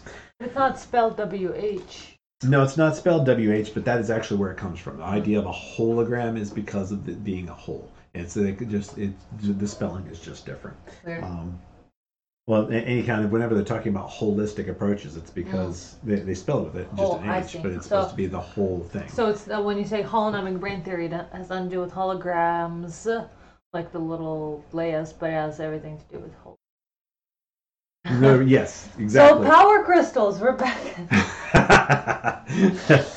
Oh yeah, what's funny is that CIA paper. It's actually part of a group of papers released that are called the Stargate group of. Cute. Papers. Yes, it is cute.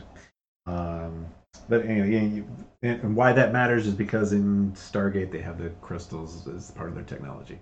That's the little right. Devices. It's funny.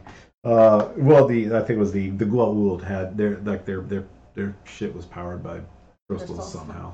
Anyway, okay. So now we've talked about holograms. We've talked about briefly touched on consciousness.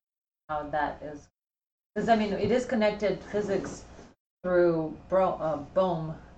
Like yes, in physics, Bohm has you have the de Broglie-Bohm pilot wave interpretation of quantum mechanics, and then you have the Bohm-Pribram holonomic brain theory, and the reason is because obviously Bohm was a badass and he understood both of these things. So, did we want to talk about holonomic brain theory as it relates to holography? Well, I kind of did touch on it just a little bit there because and that's what I was going to continue forward. Right.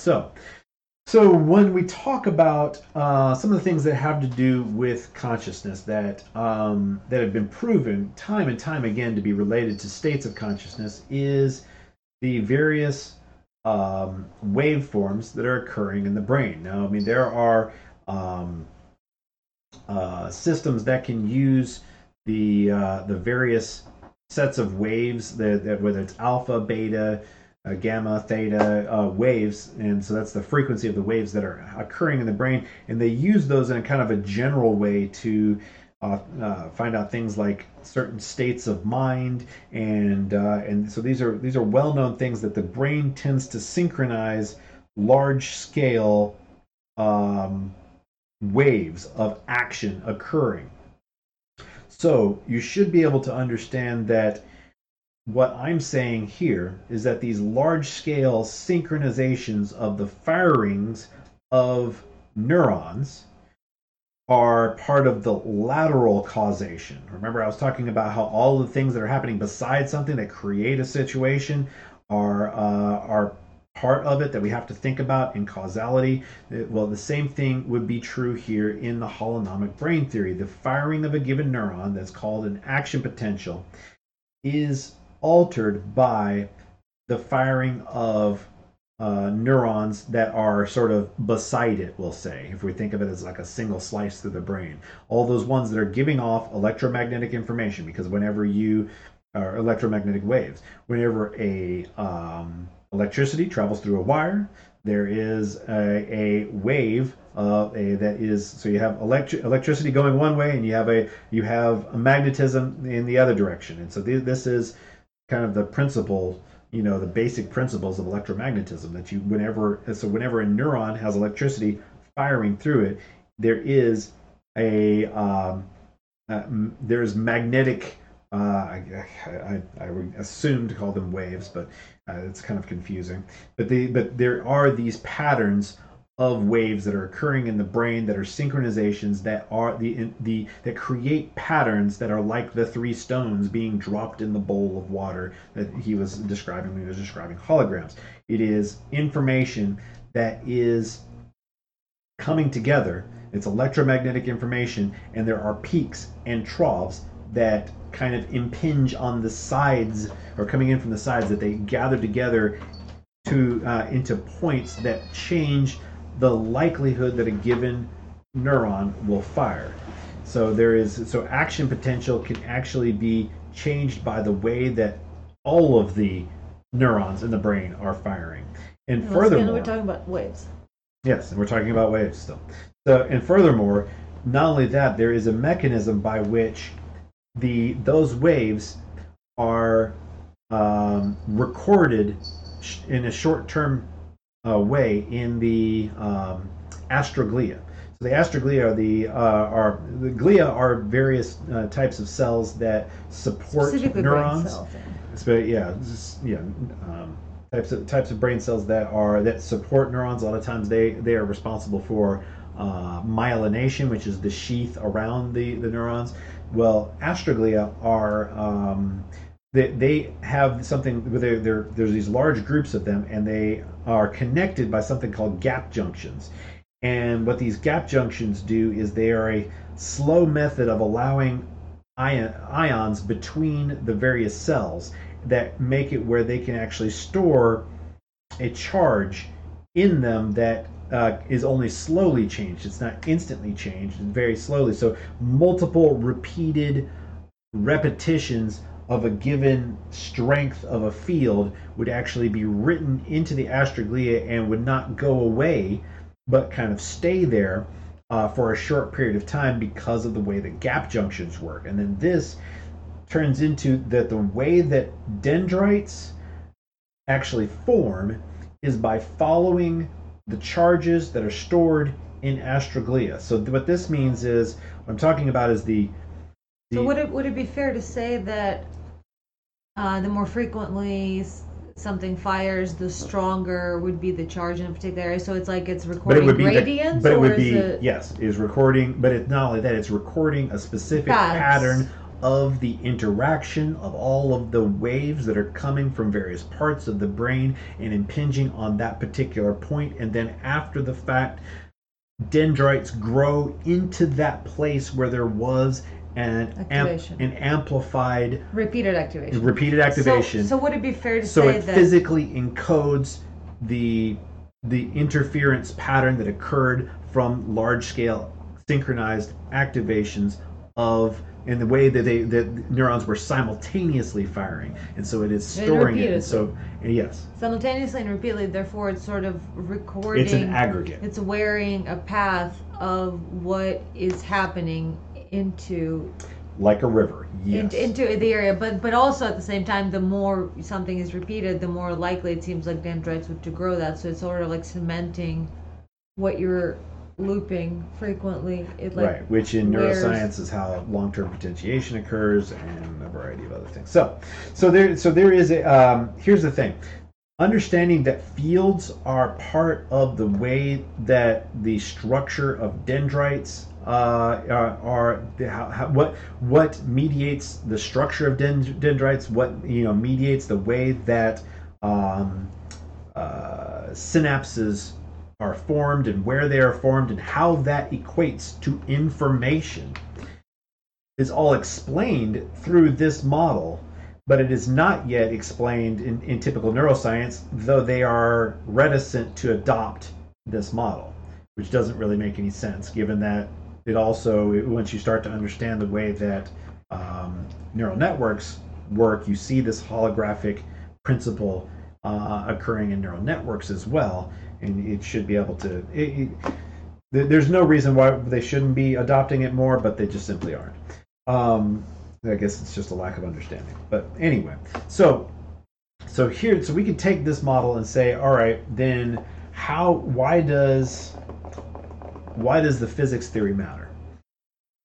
The physics theory matters because of understanding that there is this central mechanic of the way that everything in the universe tends to work, and seeing that there are these centralized mechanics that are in agreement with each other is part of how we see that that something that we don't necessarily have all the information about is a good and valuable place to start mining for information, because that's what this is really about. This is not about saying that this is the one true way to go. This is about saying, hey, here is a valuable area for investigation. That's what science is about. It's not about saying that this is absolutely true. It's about taking our search down from being an infinite search to narrowing the field in the direction that we should be looking to find proof. And so that's what I'm talking about, is that there is a set of views that all work together in a very mechanical fashion that that support each other because they all work and in a mechanical fashion and provide more information and give a better explanation and do not rely upon magic. So provide more information than the current theory. Correct. Because I'm sorry, but CERN isn't sending us to the moon again, or to colonize space, or to get us hoverboards. So come on, physics, like step it up. You've been in a funk for 50 years, not really progressing anywhere. Like the rockets we have are still from like the 50s. There's been a lot of like. Well, the thing is, you can not always, the future we were promised, but it's almost 2020, people. Where's our fucking futuristic hover cars and shit? Physics is straying behind compared to biology and neuroscience, where we're on the verge of building AI, on the verge of cyberizing humans. Like it's leaps and bounds. It's progressing so much faster. Right, biology is because biology doesn't have any magic in it. That's what I'm saying. Like, come on, physics, catch up. Right. They don't have any magical beliefs. The only magical beliefs they have are the electron transport train. They have to rely upon physics. But anyway, so and by the way, there is a lot more information about how ether theory works. There's even like Rutherford's mentor, the Rutherford model of the atom. You're probably familiar with, and you're probably familiar with Rutherford when it comes to atomic physics in general. His mentor, J.J. Thomson, had a mechanical explanation of valence, which we do not currently have any kind of mechanical. It just does. It just is. We don't know why, but we did know why when J.J. Thomson created a ring vortex model of how valence worked mechanically based on ether physics, which is present and and is responsible for all of our mathematical tools that we have today in physics. So. So now we've gotten to the point where we've got a model of let's presume for a moment that this model of physics and this model of the way that the brain works is accurate. Furthermore, one of the other things that is important is that like Stuart Hameroff is the guy who Hameroff and Penrose are probably the most well-known quantum physics model of consciousness, and he gets into he's very fascinated with the way that microtubules work. So microtubules are I'll see if I can find that microtubule Walker video. It's yes, such right. a So classic. they Such a provide darling little guy. they provide a structure for cells, and they play a lot of interesting roles, and they're this interesting self-assembling structure. And whenever you start looking at the way that cellular mechanics works, it's basically all these different little magnets that are the right shape to make everything happen on its own. In other words, they end up being little magnet machines. And understanding cellular mechanics at a finite level is kind of important to see how there is not any kind of magic down there. But yeah, down at that level, there's no magic. It's all just like little configurations, complex configurations of magnetic fields. So anyway. So microtubules in the Hameroff-Penrose model, Hameroff is providing some of the neuroscience part of it, whereas Penrose was giving he has this, I think it's orchestrated objective reduction, OR is what it's called. And it's this idea, it's a many worlds, it's the using many worlds interpretation of quantum mechanics as a way to say that consciousness is part of defining reality. And I would disagree with any model that specifically puts it in those terms. However, I think that there is some truth to what they're saying in that it's like a selector, just like a laser, and the angle of incidence shows you a specific image on a holographic plate. The same would sort of be true with whenever we're dealing with particles at the quantum level. But going back to the idea of the Hameroff model and how it works is with microtubules. And so microtubules, they play a role in, for instance, if you've ever watched chromosomes be pulled apart, in their neat little dance of how the chromosomes get pulled apart during mitosis and meiosis.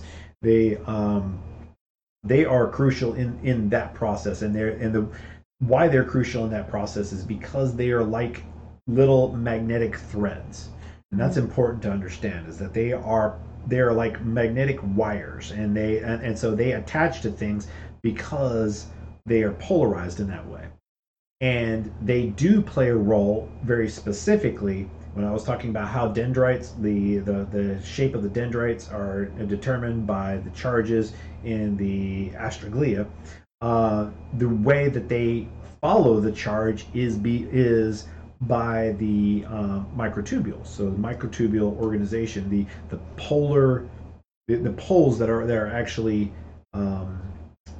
basically magnetic fields in these microtubules are how it follows these paths, and how it it's the structure that makes this physically happen. So I believe that there is, that Hameroff is kind of going in the right direction. And so once again, we have to look at the way that these various models that are all kind of analogies of each other. There are these various analogies that we're attempting to describe the same phenomena in different ways, and that is once again a very important principle to understand here. Is there are analogies that are basically the story of what's happening, and then there are the actual recordings of physical phenomena. It's the recordings are not very questionable since we have a lot of data, but our understanding of what the recording means is very questionable. So,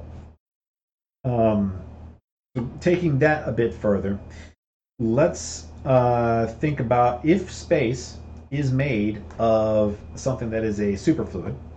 And so once again, we're just kind of presuming that this model is correct for a moment. And if it's a superfluid, then one of the things that occurs in superfluids is these filaments. Mm-hmm. So they're called vortex filaments, and they spontaneously arise. Isn't that another paper? Yes.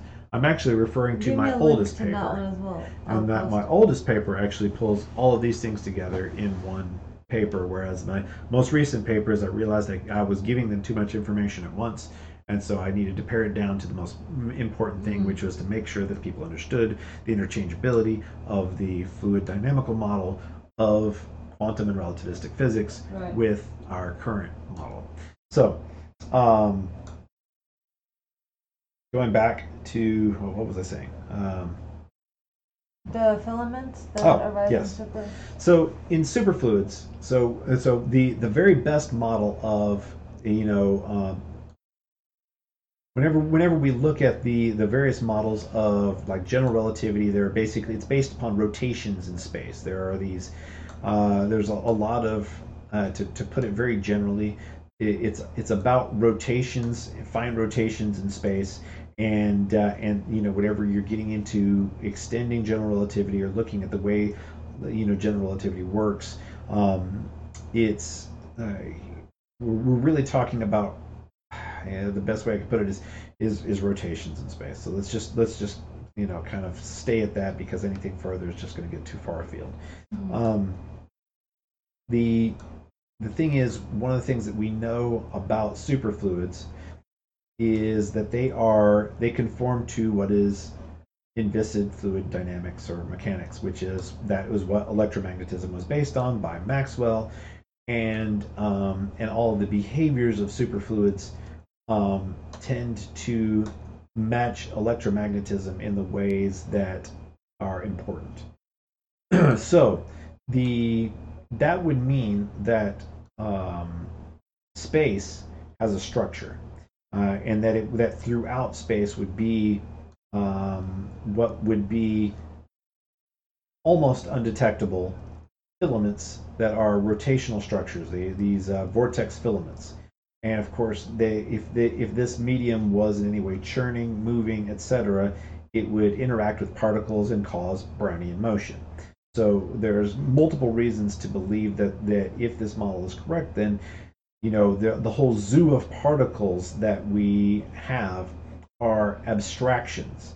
They are abstractions to fluid dynamics. That we're basically taking all of these different types of movement and rotation and things that are occurring in this substrate, which by the way, in some of the theories, in some quantum theories, they basically say that particles pop in and out of existence in space. That's their idea. Is that they just literally they pop in. Yes. Why? Where they talk about Occam's razor. Why is that? Not? I know.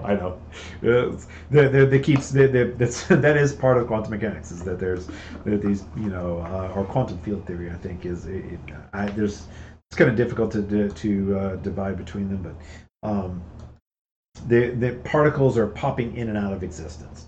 And I mean, they call them virtual particles for a reason, because the whole idea of particles popping in and out of existence is absurd by itself. But why they call one, any description of why any of these things are happening is just left for So if this is occurring, what's interesting is that what we would have is a structure to space, and whenever you look at a magnetic field, one of the things that occurs that a lot of people are not aware of is you can take a Heal-Shaw plate, which is basically what you do is you take two pieces of glass, stick some ferrofluid between them, and what you can then do is light it from the side. And if you bring a magnet close to this, you will see a structure pop up. So what is this structure representative of? Why is it occurring? I mean, just when you look at a ferrofluid brought in proximity with a magnetic Some field, majestic stuff. a structure appears. So the idea of the lines of force that came all the way from Faraday through Maxwell, then correspond to these vortex filaments, and then the organization and capture of vortex filaments occurring because of the way that materials are arranged would be why we have these persistent magnetic fields, because they're made up of this structure. So anyhow, the whole point is, if something has structure, it can store data.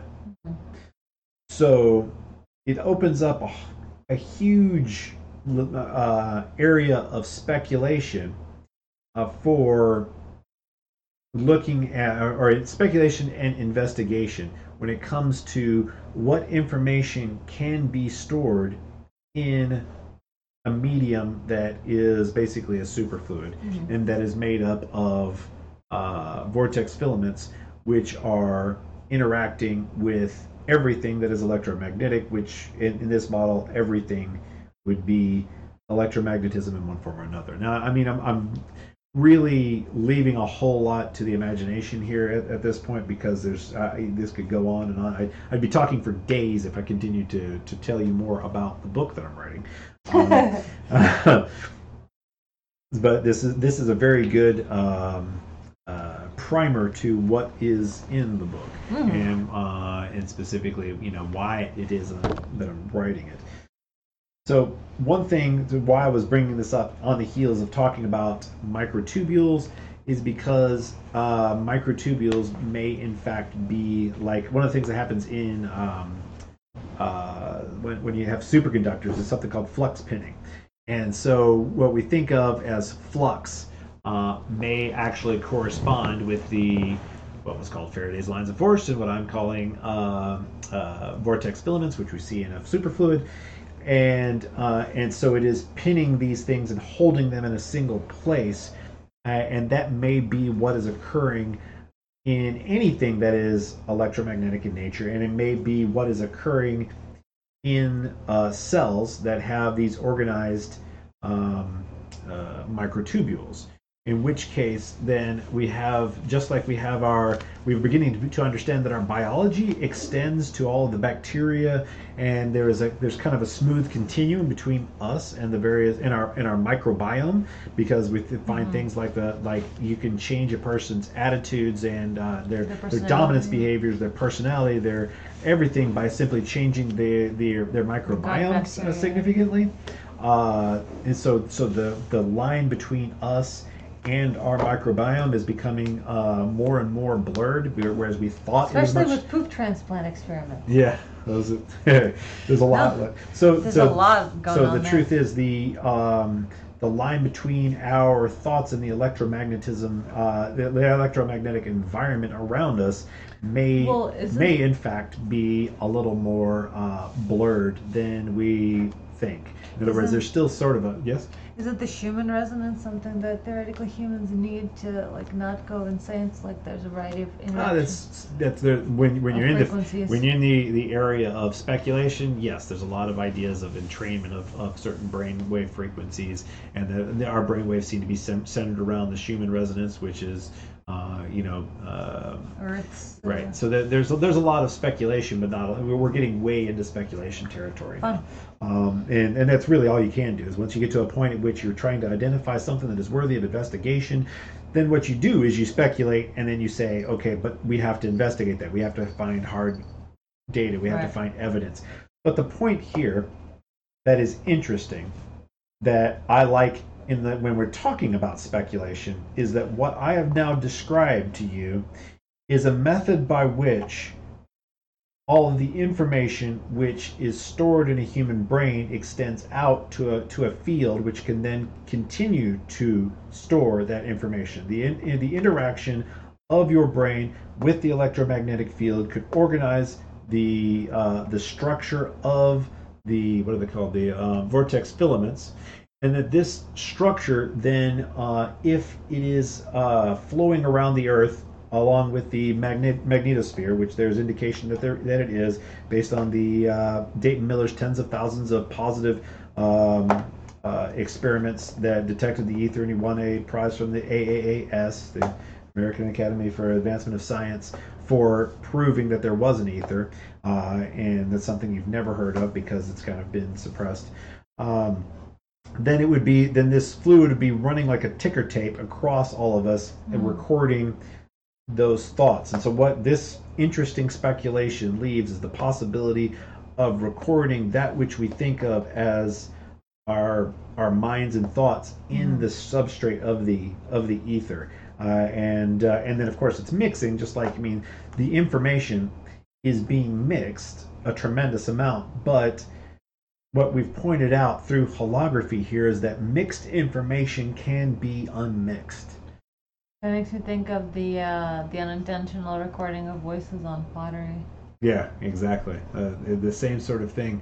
So there is this possibility of storing everything that we are, and then furthermore, since we're now fully into speculation, fun territory, is the idea of there's a lot of different interesting psi stuff. Like now with this perspective, you read that paper, and it doesn't seem so completely utterly implausible, because what I'm talking about is a deterministic method of storing information. And if what we are is the pattern and organization of information, in other words, if you think of that as a soul, because I mean, so let's break off for a moment here and talk about the what exactly is any given mind. And it is, you can take all of the parts to a car and have them in a pile, and they are not a car.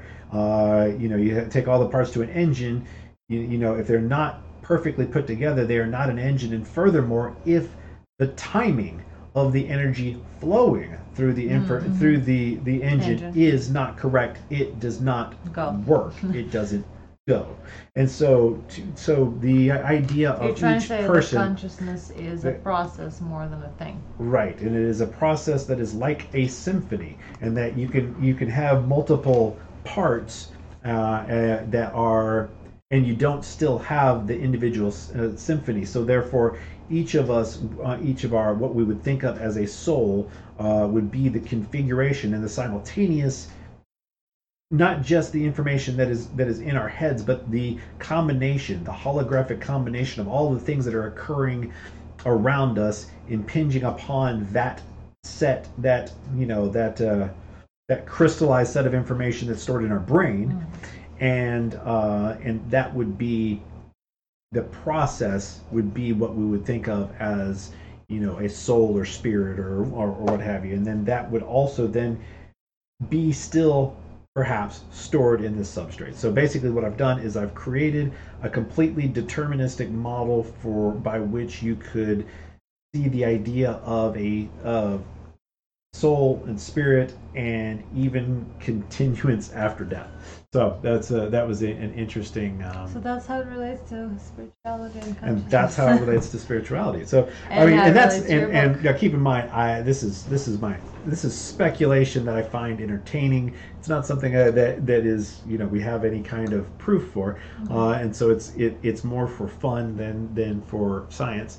But there may be a point at which, if we reach a level of investigation that proves that all of these other things are true about the brain, about physics, about if all of these things are also true, then it would be something that you would want to investigate.